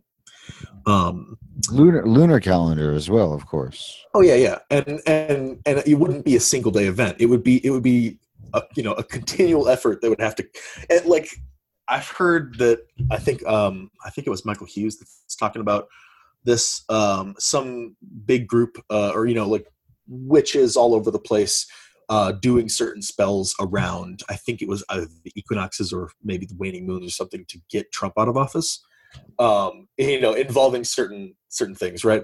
So like that type of magic happens, like people come together to do things in a disjointed way. Well, that magic happens a lot all the time. I was just bringing the idea up because, well, for one thing, I bet Trump's magicians have an egregore that eats other people's magic because it actually somehow is allowed because of his weird super, and it's nothing personal. It's just all of the Leo that he has in his chart and all of that fire energy. Yeah. He feeds off of this stuff. So like, it seems like that has obviously backfired tremendously. It's not something that's going to ever work during the time that he's president. Right. I don't know, and I mean, I guess since we mentioned Thoreau, I speak all utopianly and say, can we? But I guess it's not really our business to, try to start a movement right now of chaos magicians. So just let that happen naturally. But the point is, we have a few more minutes going on here. I got at least one more question that I'm going to pretend that I had written down ahead of time that I'm totally not making up as I go along because. So. Speaking of Zodiac, circling back around to the movie or the topic. Right on. Yes, the idea that your rising sign, because you have a Leo sun. Yep. What is your rising sign? Because I wanted to talk about profections a bit here tonight. Do you want to guess what my rising sign is? Not frankly, right now. Okay. It's Virgo. I had a feeling it was an earth sign, but okay. Yeah. That's interesting, actually. There's been a lot of Virgo around me lately. Oh, yeah? Really? Yes. Okay. So, in good ways? Is it really way? Virgo? You're not putting us on then? It's, yep. Yeah. Cool. Virgo rising, yeah. And your moon? A moon is Aquarius, and I was also born on a full moon. Ooh, nice. Good one. Do you know what the lunar mansion was by any chance? I don't. I don't know. So Capricorn is what what we're getting into is about Time Lords and what they call in astrology proficiencies. And these are when this is a cycle of 12. It's a way of keeping track of certain themes that are going to be prevalent. And you can find out who the planetary ruler of your year is. Okay. Mm-hmm. So if you are obviously beginning with Mercury for your first 0 to 1 year when you were born, right? Mm-hmm. Then your first year of life is going to be the next one, which would obviously be Libra, and then so on. Your third year of life is in Scorpio. So when you turn 12, it's going to be your rising sign again for that year. But the point is, okay, I see. Mm-hmm. When you look at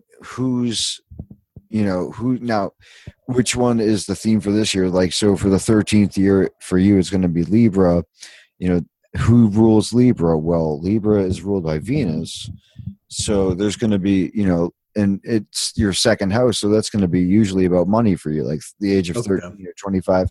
There's a possibility, basically this is like the generalist way it works, proficiencies, is that's going to be about second house issues for you primarily, or fourth house, or, so on, seventh partnerships, things like that.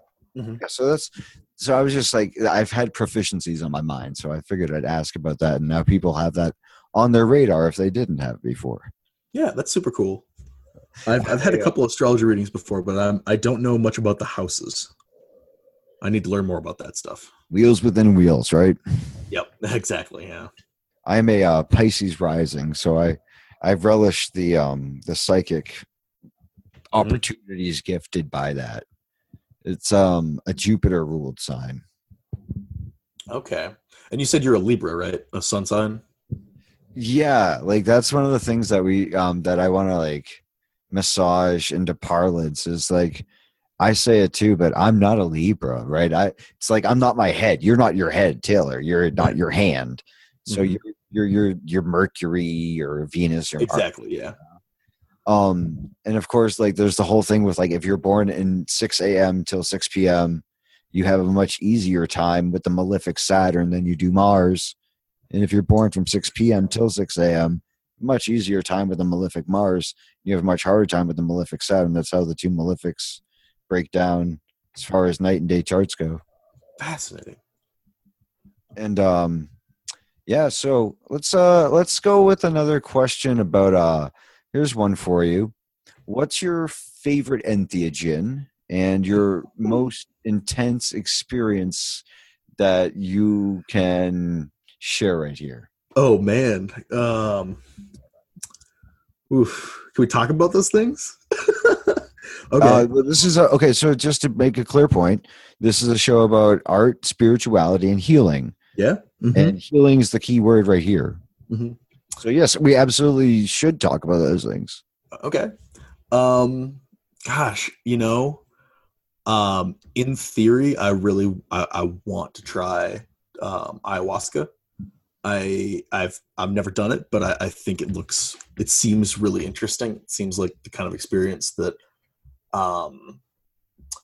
is life changing in a way. You know,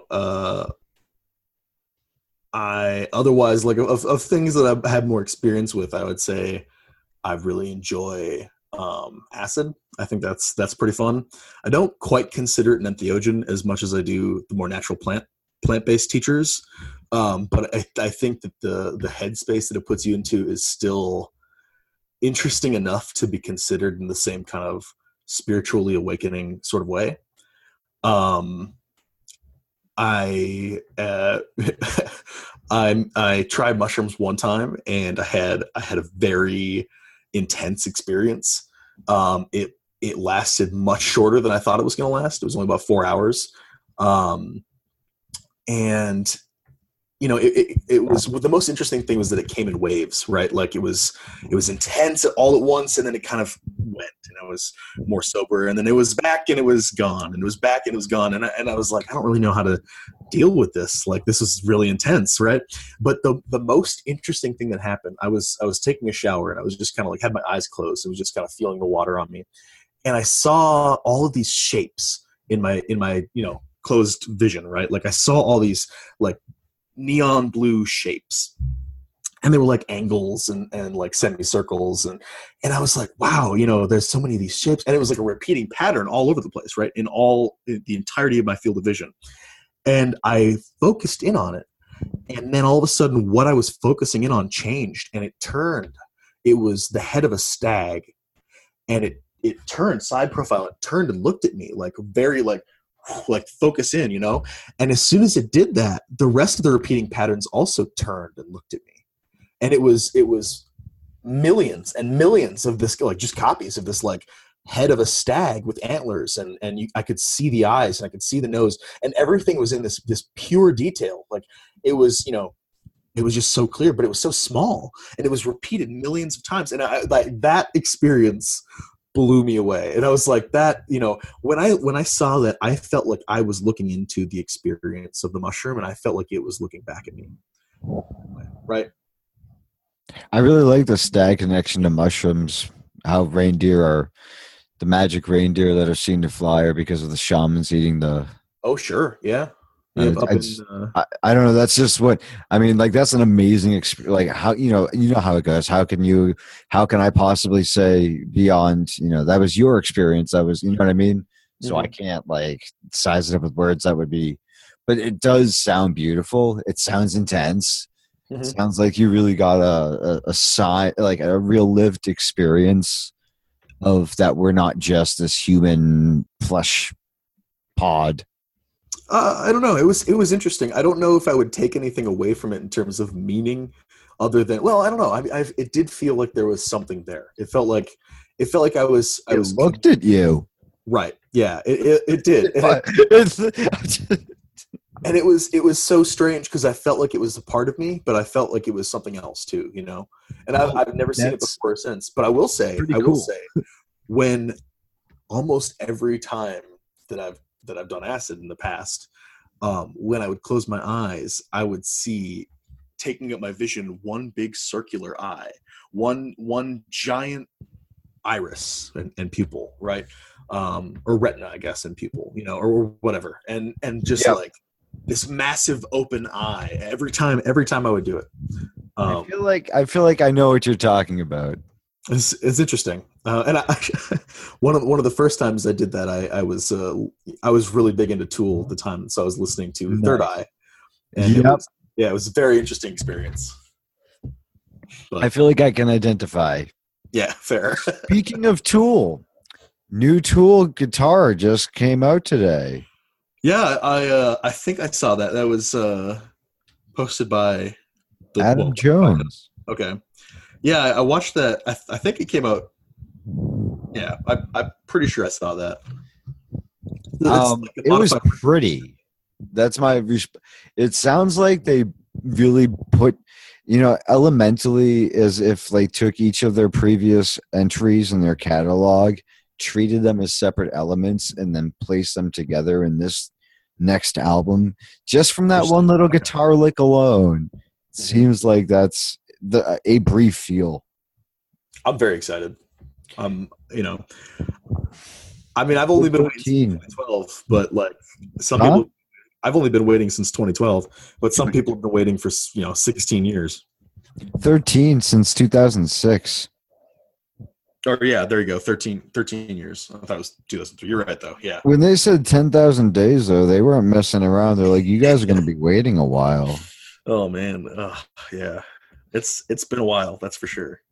I really appreciate you coming on and talking with me tonight. Yeah, for sure, man. I feel like we talked. I hope we covered enough about the tarot. Oh, I think so. Yeah. I'll just say real quick then, just to recap that. The tarot Kickstarter ends on May 11th, so please, if you want to support it, get in there before May 11th, preferably before May 10th. Help this thing come to life. Thank you so much. You're here. We got about a 15-minute pad here. So like before we go. Cool. So I guess it's fitting that we mess around, we muck about, we do a quick bit of tarot ourselves, and we quickly ask you a couple of things while we mess with the tarot, while we're doing multitasking. What is your favorite spread? My favorite spread? Oh man, I don't use spreads very much. Okay. When I do, I pretty much always use the Celtic Cross. I don't like it that much. I feel like it's a little too bloated, but it makes the most sense to me, and that's what I go to. It's a good solid method, and I there's nothing wrong with it. I personally use the Tree of Life spread, where it's make a tree of life and then go down that way. Like the 10 spheres of the Tree of Life? Exactly. There's a slight change up in the middle area, but you put the significator in the center, kind of like a da'ath, and then you put a kether up, and then Interesting. That's I'll show you later. I can it's a good spread. I learned it from the Gareth Knight tarot deck. Which is released in 1984, which I got at my home magic store. All sorts of crazy syncs, as it does. So I wanted to ask you what you think synchronicities are, too, while we're on the horn. Oh, man. Just in general, what I think they are? Yeah, because I've been having evolving understanding of them lately. Like, it's just, if they've always been there, it's just kind of like the way that the manifestations speak to us. That's how the magic happens, but it's also us dialoguing with the dream. Yeah, I think it is sort of like, and we talked a little on Hellier about this too, but I think it is sort of like that, like almost deja vu element, right? Like the idea that sort of peering through the veil in a way, right? Through the looking glass, so to speak, right? Like being able to kind of like pick back the curtain and see the machinery, if you will, right? Because it's patterns, it's same with tarot, it's same with everything like that. It's all repetition of patterns, like the stag that I saw, right? It's all kind of this big, like you said earlier, wheels within wheels. Everything is just this massive, interlocked, inter-revolving, complex system of repeating patterns. And some of them begin new and some of them end and everything like that. I think synchronicities are when those things line up in such a way that we're able to grasp them. We're able to like look at them, see them for what they really are rather than just the background noise that makes everything happen. Okay. Damn. I don't know if I'm just going to be like, indeed. Indubitably. Fair enough. I may have something to say at a further time, but no, I mean, like, yeah, I don't even know if I could directly assess. Like, there was a few things in there. But, sorry, I'm all over the place sometimes. No, dude. That's the fun. It's fun to think about this stuff, and it's I like quoting Wittgenstein, not to sound smart because it sounds like Wittgenstein, but because he said that it's not how the world is, but that the world is, that is the mysterious. Yes. Sums it up. It's fortune cookieing the ultimate question. Is that in the Tractatus, or is that in just something he wrote?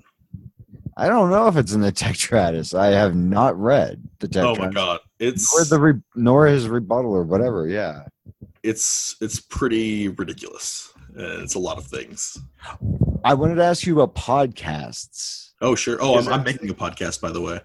Are you good? Yeah. We can add that. I'm gonna have you on, hopefully. That would probably. Hey, you want to be on my podcast? That would probably happen. I'll give that a high percentage of. Yeah, thumbs up. Cool. Dude, okay. One of the reasons I asked you about the favorite time period that you were in, right? I feel like so, and I asked you about reincarnation. You know, I feel like there's part of our souls that like cry out to be in a certain kind of location, and to add in the zodiac, I kind of wonder if there's not like, you know, certain places in the world that the planets would dictate are the most friendly for you to live in. I think that I've had my planets laid out over a map, and I've seen, like, for me, Washington and Oregon and places up in the North Pacific Northwest, that seems like that's a Venus area for me, whereas Boston's like a Mars area. Interesting. So moving over there would be a very peaceful, it'd be much more. So I don't know, like, that's just a concept. I was wondering, what do you think about that? Would you put stock into that if you saw some more about that? I would love to see where my planets fall on a map of the United States. That'd be, or just the world in general, but that'd be really interesting. It's funny that you mentioned Washington and Oregon first. I mean, I guess they're pretty popular areas, but those are some of the places I felt the most called to in the world. I've realized more recently that I really love Minnesota. You know, I've grown up here. It's good. It's you know, it's cold as fuck in the winter, but it's good. It's a good place. It's very interesting, you know. Yeah, well, I mean, you've been to the Lion's Tap before, right? I have not. I've driven by it a number of times, though. I know exactly where it is. Why? Dude, because you need to Edina, eat right? it. Huh? You said you were from Edina, right? Or Eden Prairie? You got it. I used to live in Eden Prairie. Yeah, that's pretty cool. Where the Lion's Tap. I've got family out there, and they've been there a number of times. I've just never gone with them. That's where Lion's Tap is. It's in Eden Prairie. It's on the outskirts there. My God, man, they make burgers like no one else. Okay. Oh my God! Thank me afterwards. Literally, like, be like, dude, thank you. Like, anyone who goes there, you gotta go there at least one time in your life before you die. Vegetarians, just suck it up for one night. Suck it up, go eat a burger. But for real, no. You know, honestly, it's, oh my God, and the onions on them, and Yeah. Do they do Juicy Lucy's? Huh? Do they do Juicy Lucy's with cheese in the middle? Is that when you stuff the cheese in the burger? Yeah, that's a Minnesotan thing. You shove the cheese right in between. It's not even two patties. It's one patty with cheese inside the patty. Yeah, the cheese is molten hot. It's like a Pop-Tart made of burgers and cheese. Exactly, it is like a Pop-Tart. Cheeseburger Pop-Tart. Cheeseburger Pop-Tart. Is that the world's first indie band name?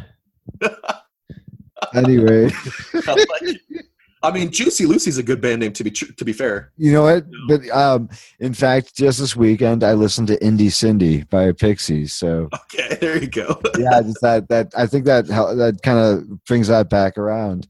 Actually, I listened to it in 3 EP form before Pixies came back after their long hiatus, and they got a bassist again, and they released Indie Cindy. Before they did that, they released 3 different EPs with 4 tracks on each, which would eventually, the 3 of them, be the entirety of Indie Cindy. Right? Okay. Is that an album? Right. That's their 2014 album that they came out with. Okay. They released, I believe they released it on Record Store Day, and they had a single called Women of War. But we've just tracked left into Pixies talk. Well, let me ask you, does that album have Where's My Mind on it? That's off of 1987 Surfer Rosa. Okay, because that's at the end of Fight Club, and is right. one of the songs that I used to sing in the band that I was in. That's a great song, isn't it? It's a pretty dope song.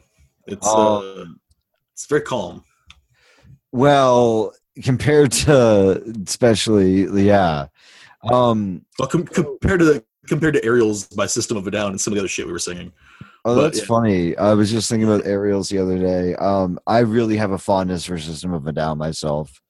I think they're an excellent band. For some reason, I kind of marry the two in my head: Rage Against the Machine and System of a Down. Sure. I've always have those two in my, kind of put them together, like, for some reason. I think it's like the revolutionary aspect of them. It's like, that's exactly what it is, obviously, I guess. Fair. Do you know that there's one Rage Against the Machine song that was not on any other LP that they put out, but that was on it was the Godzilla one, and it was off the Godzilla soundtrack, and that was the song No Shelter. Okay. No, I have not heard it, I don't think. Maybe I've heard it on the radio if it's It's a good one. Yeah, okay. All right. So we're wrapping up-ish, but do you want to do a tarot reading? Yeah, I was about to say, yeah. By the way, when I was leading into this, I read I used the True Black to divine how this would go. Okay. And I think you would agree that this turned out to be right. I drew the 3 of Cups for this interview. Nice. So I got a good feeling about it when I went in. I was like, this is just, yeah, exactly. It was good vibes going in because the thing's just like, that's what's up. Hell yeah. I think it's been a pretty fun time. Indeed. So, yeah, I've been going on coffee and a prayer tonight. So I feel like we did do a good job. Well, so here, let me see. Do you have any questions that you want answered by tarot? Ooh, I guess this is a good opportunity to do something like that then. I could give you a bit of a reading and try to explain it to this. I love doing visual tarot readings in an audio podcast. I've done it now like 2 or 3 times. I'm a big fan. It's very fun. Well, I am not one to step in the way of fun. I will say something that I've seen interesting in recent tarot decks, like the Prisma Tarot deck and in the True Black Tarot, and that is the inclusion of a 78th or more card. I saw this. I think it's the Enchanted Alchemy Tarot. I'll have to get back to you on this, but I saw one in store I was at the Enchanted Fox the other day, and I saw one in store that was the most amazing tarot deck I've seen in recent times besides True Black. Okay. And it was soft colors. It was soft pastels with gold inlay on every card. It was interesting. So beautiful. Was it the Ethereal Visions? That may have been it. Was it Rider-Waite kind of clone with some Art Deco looking letters? That's it. With the gold all over the cards. On every card, yeah. That deck is super cool looking. That has multiple. Yeah, you're right. That has multiple extra cards. Like that's what I was thinking of. Yep. Thank you. All right. So yes, I'm sorry. My deck has one of those too. It's this card. So this is called the Mirror. This is what the backs of the cards look like, right? It's these Fibonacci squares. Can you see that? The front of the card is that, but reversed. So the glossy stuff is the lines inside. That's really a cool idea. That's like very meta. That takes it to a whole other level. I see what you did there. It doesn't have numbers on it. I like it because when it pops up in a reading, it always tells me that I already know the answer. It's like look inside yourself. You don't need to look at these cards, kind of a thing. Interesting.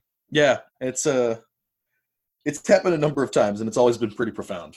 Would it be useful to the kind of question? Well, and you put so much intention into it. I'm not surprised that's the results. It's a weird deck. Let me tell you. I would expect nothing less. Don't forget though. It was let's just before we further on. I do find it interesting that we haven't even gotten into any of our logity stuff, which just goes to show that you could just be a magician and be like, you don't even need to talk about who who's doing what with, which is very refreshing when you think about it. It's just we're just people doing people stuff. Yep. Talking about movies and music and stuff. Yeah, exactly. Which is at the root. Okay. Leaping Laughter is your lodge. I actually don't go there, but it is the local Minneapolis Thelema Lodge, yeah. Oh, the reason it came up is it came up through just a sideways synchronicity Okay. in one of our other podcast conversations with Paul Allen Greenfield. Oh, I'm sorry I missed that too. No I wanted to be worries. there for that interview. Oh no, it was just it was the whole thing was just it happened very suddenly. Yeah. It was very magical, and there will be further. There's more coming down the road. There's only opportunity coming. Awesome. It was, dude. It was a whirlwind. But the point is during that your lodge happened to come up somehow, or Okay. that lodge, Yeah. and Ren's codec and stuff like that with the NAEQIO, Mhm. which is crazy that Hellier equals 93, of course. And the Queen turned 93 yesterday, by the by, Oh, really? That's cool. on Beltane. I had no idea. 93 on Beltane. So, yeah, isn't that interesting? It's pretty bizarre. Yeah. Well, I guess everyone, eventually you got to turn 93 unless you kick it before then. But Well, there is that aspect. There's a 101 and 365, or I don't know. There's some aspect of that in there, but yeah. No, it's just interesting. It felt significant. You know what I mean? Yeah. I hear you. Yeah. What can I say? Just happened yesterday too. Yeah. Yeah, we didn't talk about any modern landmarks burning or anything like that. That's like a vault. Yeah. That's always sad. Yeah, well, there was a lot of weird stuff happening, and there was a lot of different things that were. That's a whole other rabbit hole to jump down. There was other places that were doing that had similar travesties at the same time. Lauren Coleman is someone, and Chris Knowles I look to for these kind of things. They tend to have, there's a lot of stuff in there, but they tend to have a good pulse on the matter, and it's like, it saves you from having to get inundated with unnecessary. They add just enough, I think. Fair. Okay. Oh yeah. Well, gotta mention the Cocteau Twins, and so what's up? So, I will shuffle this, and then you tell me when to stop, and then I'll draw from there. Do you have a question in mind? We were gonna ask. So what would you say for this kind of scenario? What we're doing right now? What would be a really effective type of question to ask? What would you say? Maybe a predictive question for how something is going to go. I hesitate to do it for my Kickstarter, but maybe something you're working on. Okay. You have anything that you want to know about? I was like thinking, wouldn't the fitting question be how's the Six of Swords and the sister shows Six of Cups, Six of Wands, and Six of Stones?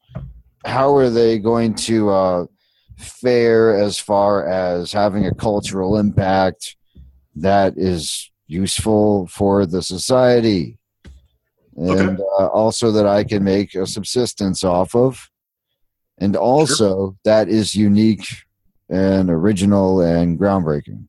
There we go. All right, I'm going to start shuffling. You tell me when to stop.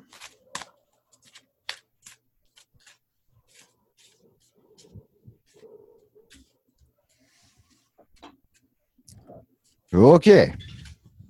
All right. Do you want me to do an individual card for each of the shows, or do you want me and then expand on there, or do you want me to do one for all the shows together? What would you like to do? I kind of want to do one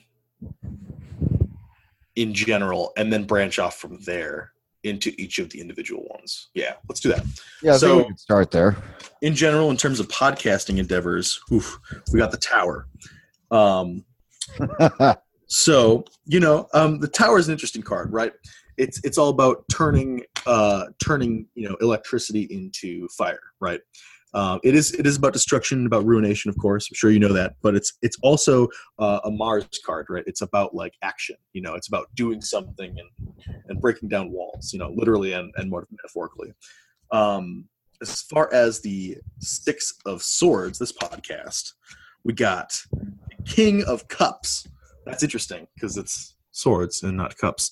But that's interesting. That tells me that you're going to be able to kind of bring about that sort of change in the conversation in terms of, you know, breaking down those barriers of what is acceptable to talk about, for instance, and being more open and being more honest and having these kind of grand discussions in a very candid way, if that makes sense.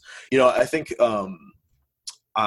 that's a really interesting thing about this show and about the Six of Cups too, is that you're able to facilitate discussions that are more open than a lot of shows out there, if that makes sense, right? So Six of Cups, we got. See if I can show you this. How do I show you? I don't think I can show you this, but it's the Six of Swords. You're kidding me. Yeah, it's the Six of Swords. It's Mercury in Aquarius. I love how you said for the swords we have the cups, and now for the cups we have the swords. Right, yeah. So that's part of what I love about tarot. Sometimes it just does this. So the Six of Swords is, you know, of course it's called science, right? It's a card of you know, strategizing and being able to kind of learn and expand and carry on through there. And like we were talking about earlier, sixes are Tifereth. It's fun, you know. So I think what you're going to find, especially with the Six of Cups, is kind of leading more. It's you know, ironically leading more into that kind of airy energy of like having these roundtable discussions and having the ability to kind of break the floor open, so to speak, and let people talk, you know. I think it's really interesting having participated in some of those too, where you're able to be the facilitator in those shows, to be the one kind of guiding the discussion, if that makes sense. That's something I haven't seen a whole lot. I mean, I have seen it before, but I haven't seen it like as quite as you were doing it, which I think is a really interesting strategy. So that's something that could be a really big benefit for you, is kind of having that scientific sort of formula in a way, right? Definitely, the Mercury and the Virgo categorizing things enjoys that too. Yeah, I have that in the 7th house. Yeah. So you're talking also about Six of Wands and Six of Stones in terms of podcast shows, right? Six of Wands is, of course, Wands is action. So that's a live show that's going to be facilitated through YouTube. I'm going to see about getting it on a certain streaming service. So that would be a live thing that I do, right, to bring that into the mix. Okay. And then the Six of Stones has multifaceted aspect to it, but the true inspiration. There we go. Oops. For the Six of Wands, I got the Seven of Wands. Valor? Yeah. So Mars and Leo. So that, you know, especially it being a live show, I think that's going to be a way that you can kind of drum up some action, you know, some enthusiasm, right? Like to build an audience of people who are like engaged and he's on top of the crowd, right? Like on the wands. So it's kind of like what I have to do is like facilitating the conversation in a way. Right. Yeah. And then I apologize. I feel like I interrupted you when you're talking about the Six of Stones. Or yeah. So what is that? I think we got the true inspiration for that. Well, hey, I think it's fascinating you drew the Seven of Wands for the Six of. I mean, that's it's just good juju. And so the idea, the idea about the Six of Wands at heart was about canopreneurs, like entrepreneurial advancements in the cannabis sector of the economy and the market and the culture. And so that's one part of it, but it's also going to just branch off into sometimes people talking about economics or some kind of thing like that, whereas it can also just be about stoner culture. So it can ride that the sliding scale there. Hence the Six of Stones. Six of Stones, right. Gotcha. You know, I think I was going to say it was interesting earlier that you mentioned the Six of Wands in conjunction with the Six of Swords with the Prisma Visions deck. I think it's interesting how these sixes all play together in a way, right? It's cool. But so for I do too. It feels like weird to be part of, like, wrapped up in that archetypes energy now. Yeah. I've been hitting those 1111s pretty hard on the Twitters. So, and nice. I've been getting, so I feel like I've been plugging into some of it's just, anyways, it's fun to play with these things, to say the least. It is. Well, so that's uncanny. You drew that for that. So let's see what we can do for the 6 of stones here. I got reflections. I should have used the colored deck. What That's is the it? Lovers. Oh gosh, I got the 6 for the 6. The 6. Yep. The You're Lovers. kidding me. That is what that is. I believe I see it and I believe it. Also, the tower is 16. By the way, I don't know if that. There's a 6 in there. Yeah, it's not. You know what's interesting is that in a slice of Lynch in a Twin Peaks bonus section, Mhm. David Lynch is sitting at a bar getting coffee and pie. Yep.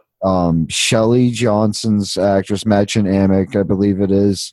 Yep. And she's there with who else? Gosh, I'm surprised. There's a cast guy. There's a guy who just worked on Kyle the MacLachlan, cast. isn't it? Huh? Isn't Kyle MacLachlan there? Or is he not? I thought he was part of that at some point. Well, it was just that. Was he? I'm having. See, that's. I really can't remember. But the point is that she asked about the 17. And David Lynch looks over and corrects her and says, "Well, that's an 8," because and so he capitalist. So he shows his. Yeah. Well, he knows. He's up on it. And he says, "Well, 8's a very good number too." Yeah. Hey, there you go. It's infinity, right? He's so cool. Well, you know what? 9's an infinity because you have it as the Horizon 9. That's why the Beatles did number 9, number 9, number 9 to show it infinitely repeating, proven in the math of 9, which 9 times because it always reduces to itself. Yeah. Well, yeah, depending if you multiply it or add it. Exactly. Yep. Yeah, that's why it's known in the Greek history as Horizon number, and of course that's where you get Horizon 9. But anyways, as we're drawing closer and closer, so we just drew 5 cards. We should draw a 6th card, don't you think? Yeah, and so I guess let's talk a little bit about the Lovers. Oh, for sure. Yeah, let's not jump over that. Here, by the way, I've had this up this whole time. Oh, nice. There you go. Yeah, that's the Rider-Waite. Is that the Radiant? You got it. I have the Radiant. Yep. I'm getting good at this. You are good at this. So the Lovers is a great card. It's a card of alchemical combination, right? It's bringing stuff together, And I think what we're seeing here, especially if you look at this as sort of a progressing path, is that you're going from this ability to kind of like break down these barriers and have these great conversations, leading into building community around that, right? And then the 6 of Stones could be kind of an extension of that community in a way, right? Especially if you're dealing with helping entrepreneurs kind of take off in their different business endeavors, and surrounding cannabis and stuff like that, right? And the culture. I think that'd be pretty interesting. Plus, who doesn't love some love, right? I mean, that's a big stoner motif, right? Peace and love. One love, right?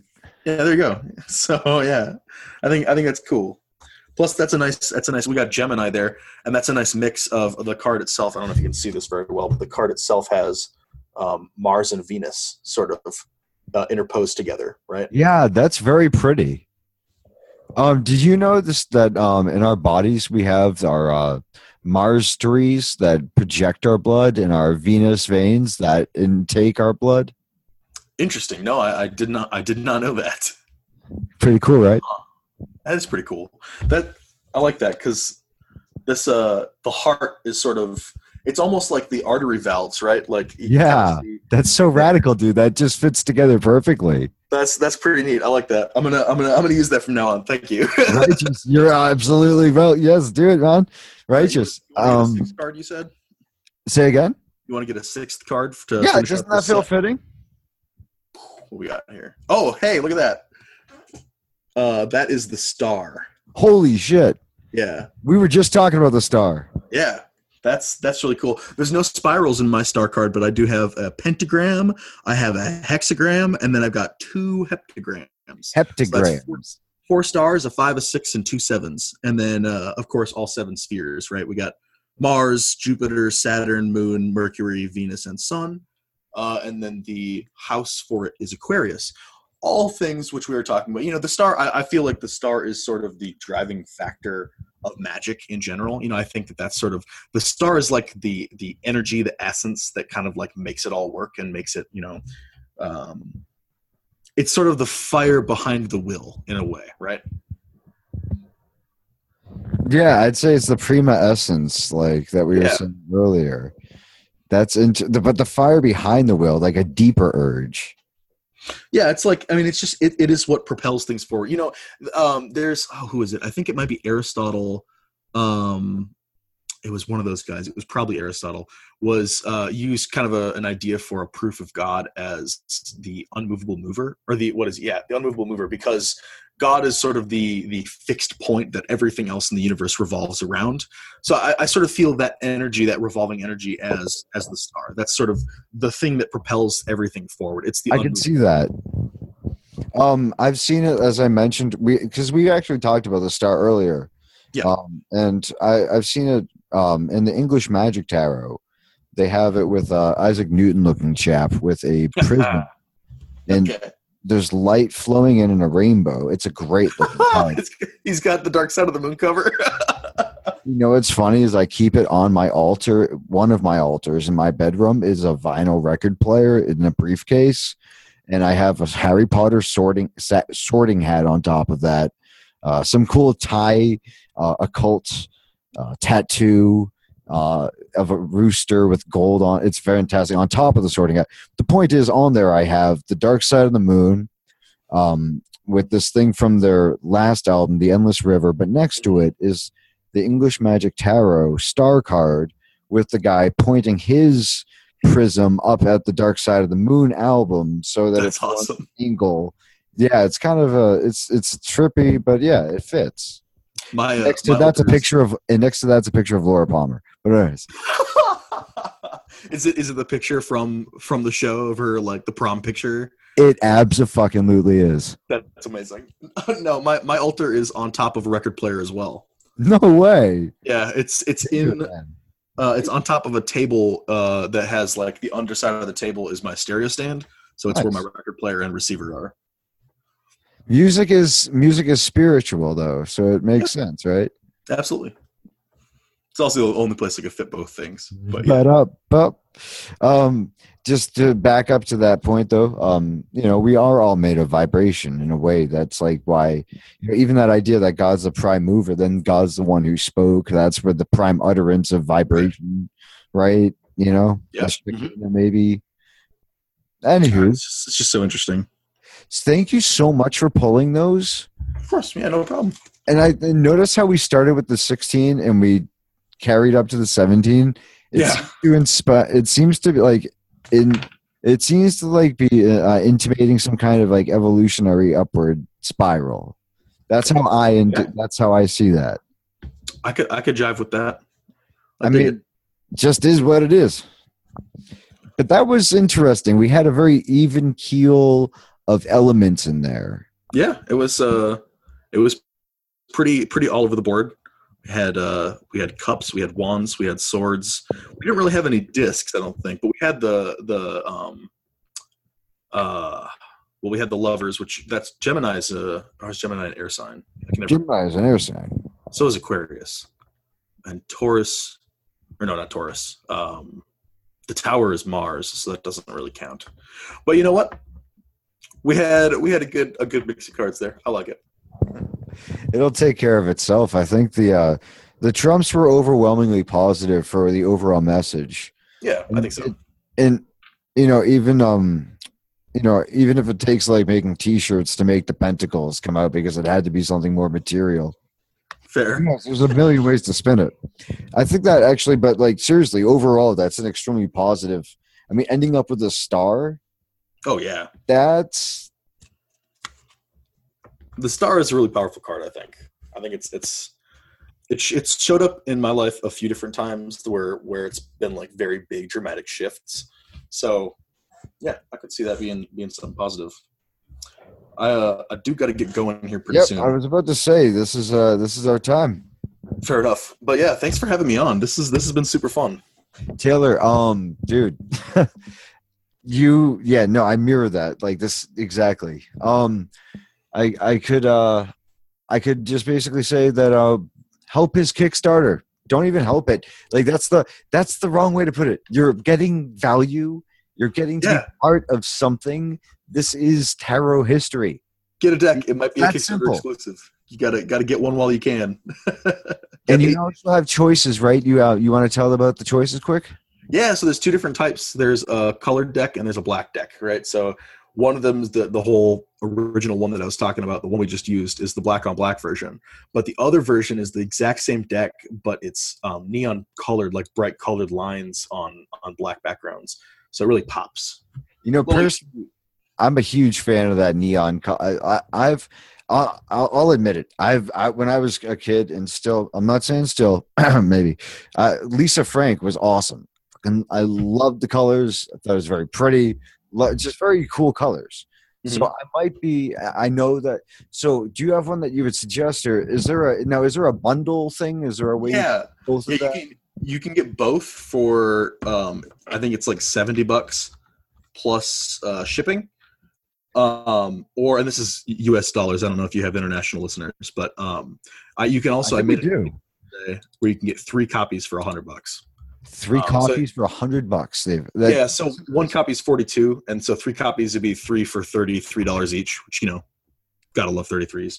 My man's doing it right here, folks. Come on, you gotta respect this. Help him out. Help yourself out is what I'm trying to say. You're getting value here. $33 too for that. That's pretty keen, man. Now, what about the boxes? Can you describe that quickly before we go? Yeah, so there's going to be the kind of main box is going to be just a tuck box, just a normal tarot tuck box. But if we can hit the stretch goal, the $30,000 stretch goal, what I have planned for the boxes are, I wish I had one here. I can kind of show you this example. It's not the best example, but it's sort of this box like that, right? So it goes on. Except what it is 2 cubes. So if you imagine, listeners out there in Theater of the Mind land, imagine a black cube with a white cube on top of it. That's what the box looks like. And you pull the white cube off, and then you can see the deck inside there. The cubes are 3.33 inches by 3.33 inches. So the total thing is 6.66 inches tall, of course. Wouldn't have it any other way. It's perfect size for a box. It also looks kind of like a Golden Dawn Thelemic altar. So I dig it. I'm smiling broadly. That's really cool, man. You got to do it right. You got to do it right. Doing it right. Oh my God. Well, I'm looking forward to this. I'm going to get on top of that. I have time to do this, but you don't want to wait too long. May 11th is around the corner. Hell yeah. The 6th of, so there'll be 5 days. So yeah. Yeah, I don't know. You're posting this on the 6th? It's every 6th of Sword comes out the 6th of every month. So Monday, yeah. So if this comes out on the 6th, then you'll have Tuesday, Wednesday, Thursday, Friday, and Saturday. You have 5 days, folks. So do not wait. Do not hesitate. Stop what you're doing. Pull to the side of the road. Do it right now. Pause everything. Reserve your copies while they last. This is the rapture. I'll also mention, because I haven't really talked about it, there is a tier. It's $300, but it comes with the deck. It's going to be a signed deck, and then also a handmade wooden box. I'm only going to make 5 of these. 2 of them are spoken for, so there's 3 left. So if you want a handmade wooden box, it's going to be, I might seal it in black just because, but it's just going to be like a normal, it'll look probably similar to this. So all you people that are listening can't see this, but it's a wooden clamshell box. You can put your tarot deck in it, and it's just a nice little thing. I can tell you, folks. Yeah, I've changed how I do show notes, but we can definitely get a picture of that in there. We'll Taylor will collaborate to make sure that picture gets in there. It's a fantastic looking box. Thank you. Well, I think that's a great idea. 5 is it's kind of like in one way, like another time you could do like one for each of the Magic the Gathering colors, so there's like a very unique kind of like, but whatever, like I think it's fantastic that you're doing that. That's why it's so cool to help out right now who knows, maybe by the time we hear this there's only 2 left. Get on top of this stuff. It's a good point. So I think we've done I think we've done a great thing tonight. What do you think? Hell yeah. I'm all about it. Well, Good sir. I think it's time we retire to the other sphere. Sounds good. Well, thank you for having me on here and everything. I had a pretty fun time, and I hope to do it again. Hope to be on another Six of Cups at some point pretty soon. That's always fun stuff. Yeah, this was pretty good, man. We're gonna do the Six of Cups coming up. Yeah, soon enough. Those will be coming out. I'm gonna start rotating it. The ideal goal is to get to a point where I'm rotating it so that each week has one episode of each, so that it gets a nice rhythm going. And I'm gonna try to attach it to the lunar cycle if I can, and figure something out along those lines. I like it. Down the line. Mhm. So, yeah, you're welcome to come back on. And this was really fun, actually. So, yeah, you have a good night. Nice. Yeah, you too. Take it easy. So, thank you so much for listening to the 7th episode of the Six of Swords. This is going to be really exciting to see how Taylor's project comes out. I'm personally very interested in this having as far and a reaching appeal as it can. This is a really special tarot. I'm gonna just say that it's no one else has really done it like this. So he's got his own. He's put a lot of Taylor's put a lot of work into this. So I'm as a fellow person of creating tendencies to avoid that dreaded how you say what's the word that when something is propriet taken over. I'm at a loss of words here, folks. So, anyways, the word creator I was avoiding, but anyways, as a fellow, gosh, I really wish I could think of the phrase here. Let's pause and see if I can. Appropriated, I think, is the word. So, anyways, yes, creator has been appropriated. But anyways, so as a fellow creator, I would say that it's exciting that Taylor's vision and all of the effort and energy that he's put into this is coming to fruition. So now that the project is officially over 25,000,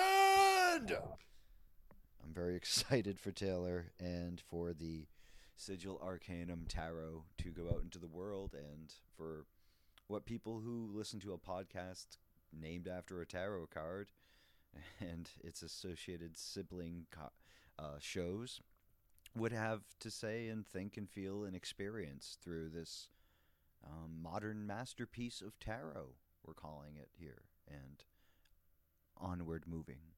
So let me know what you think of this, especially you can get in touch with me through all the usual channels.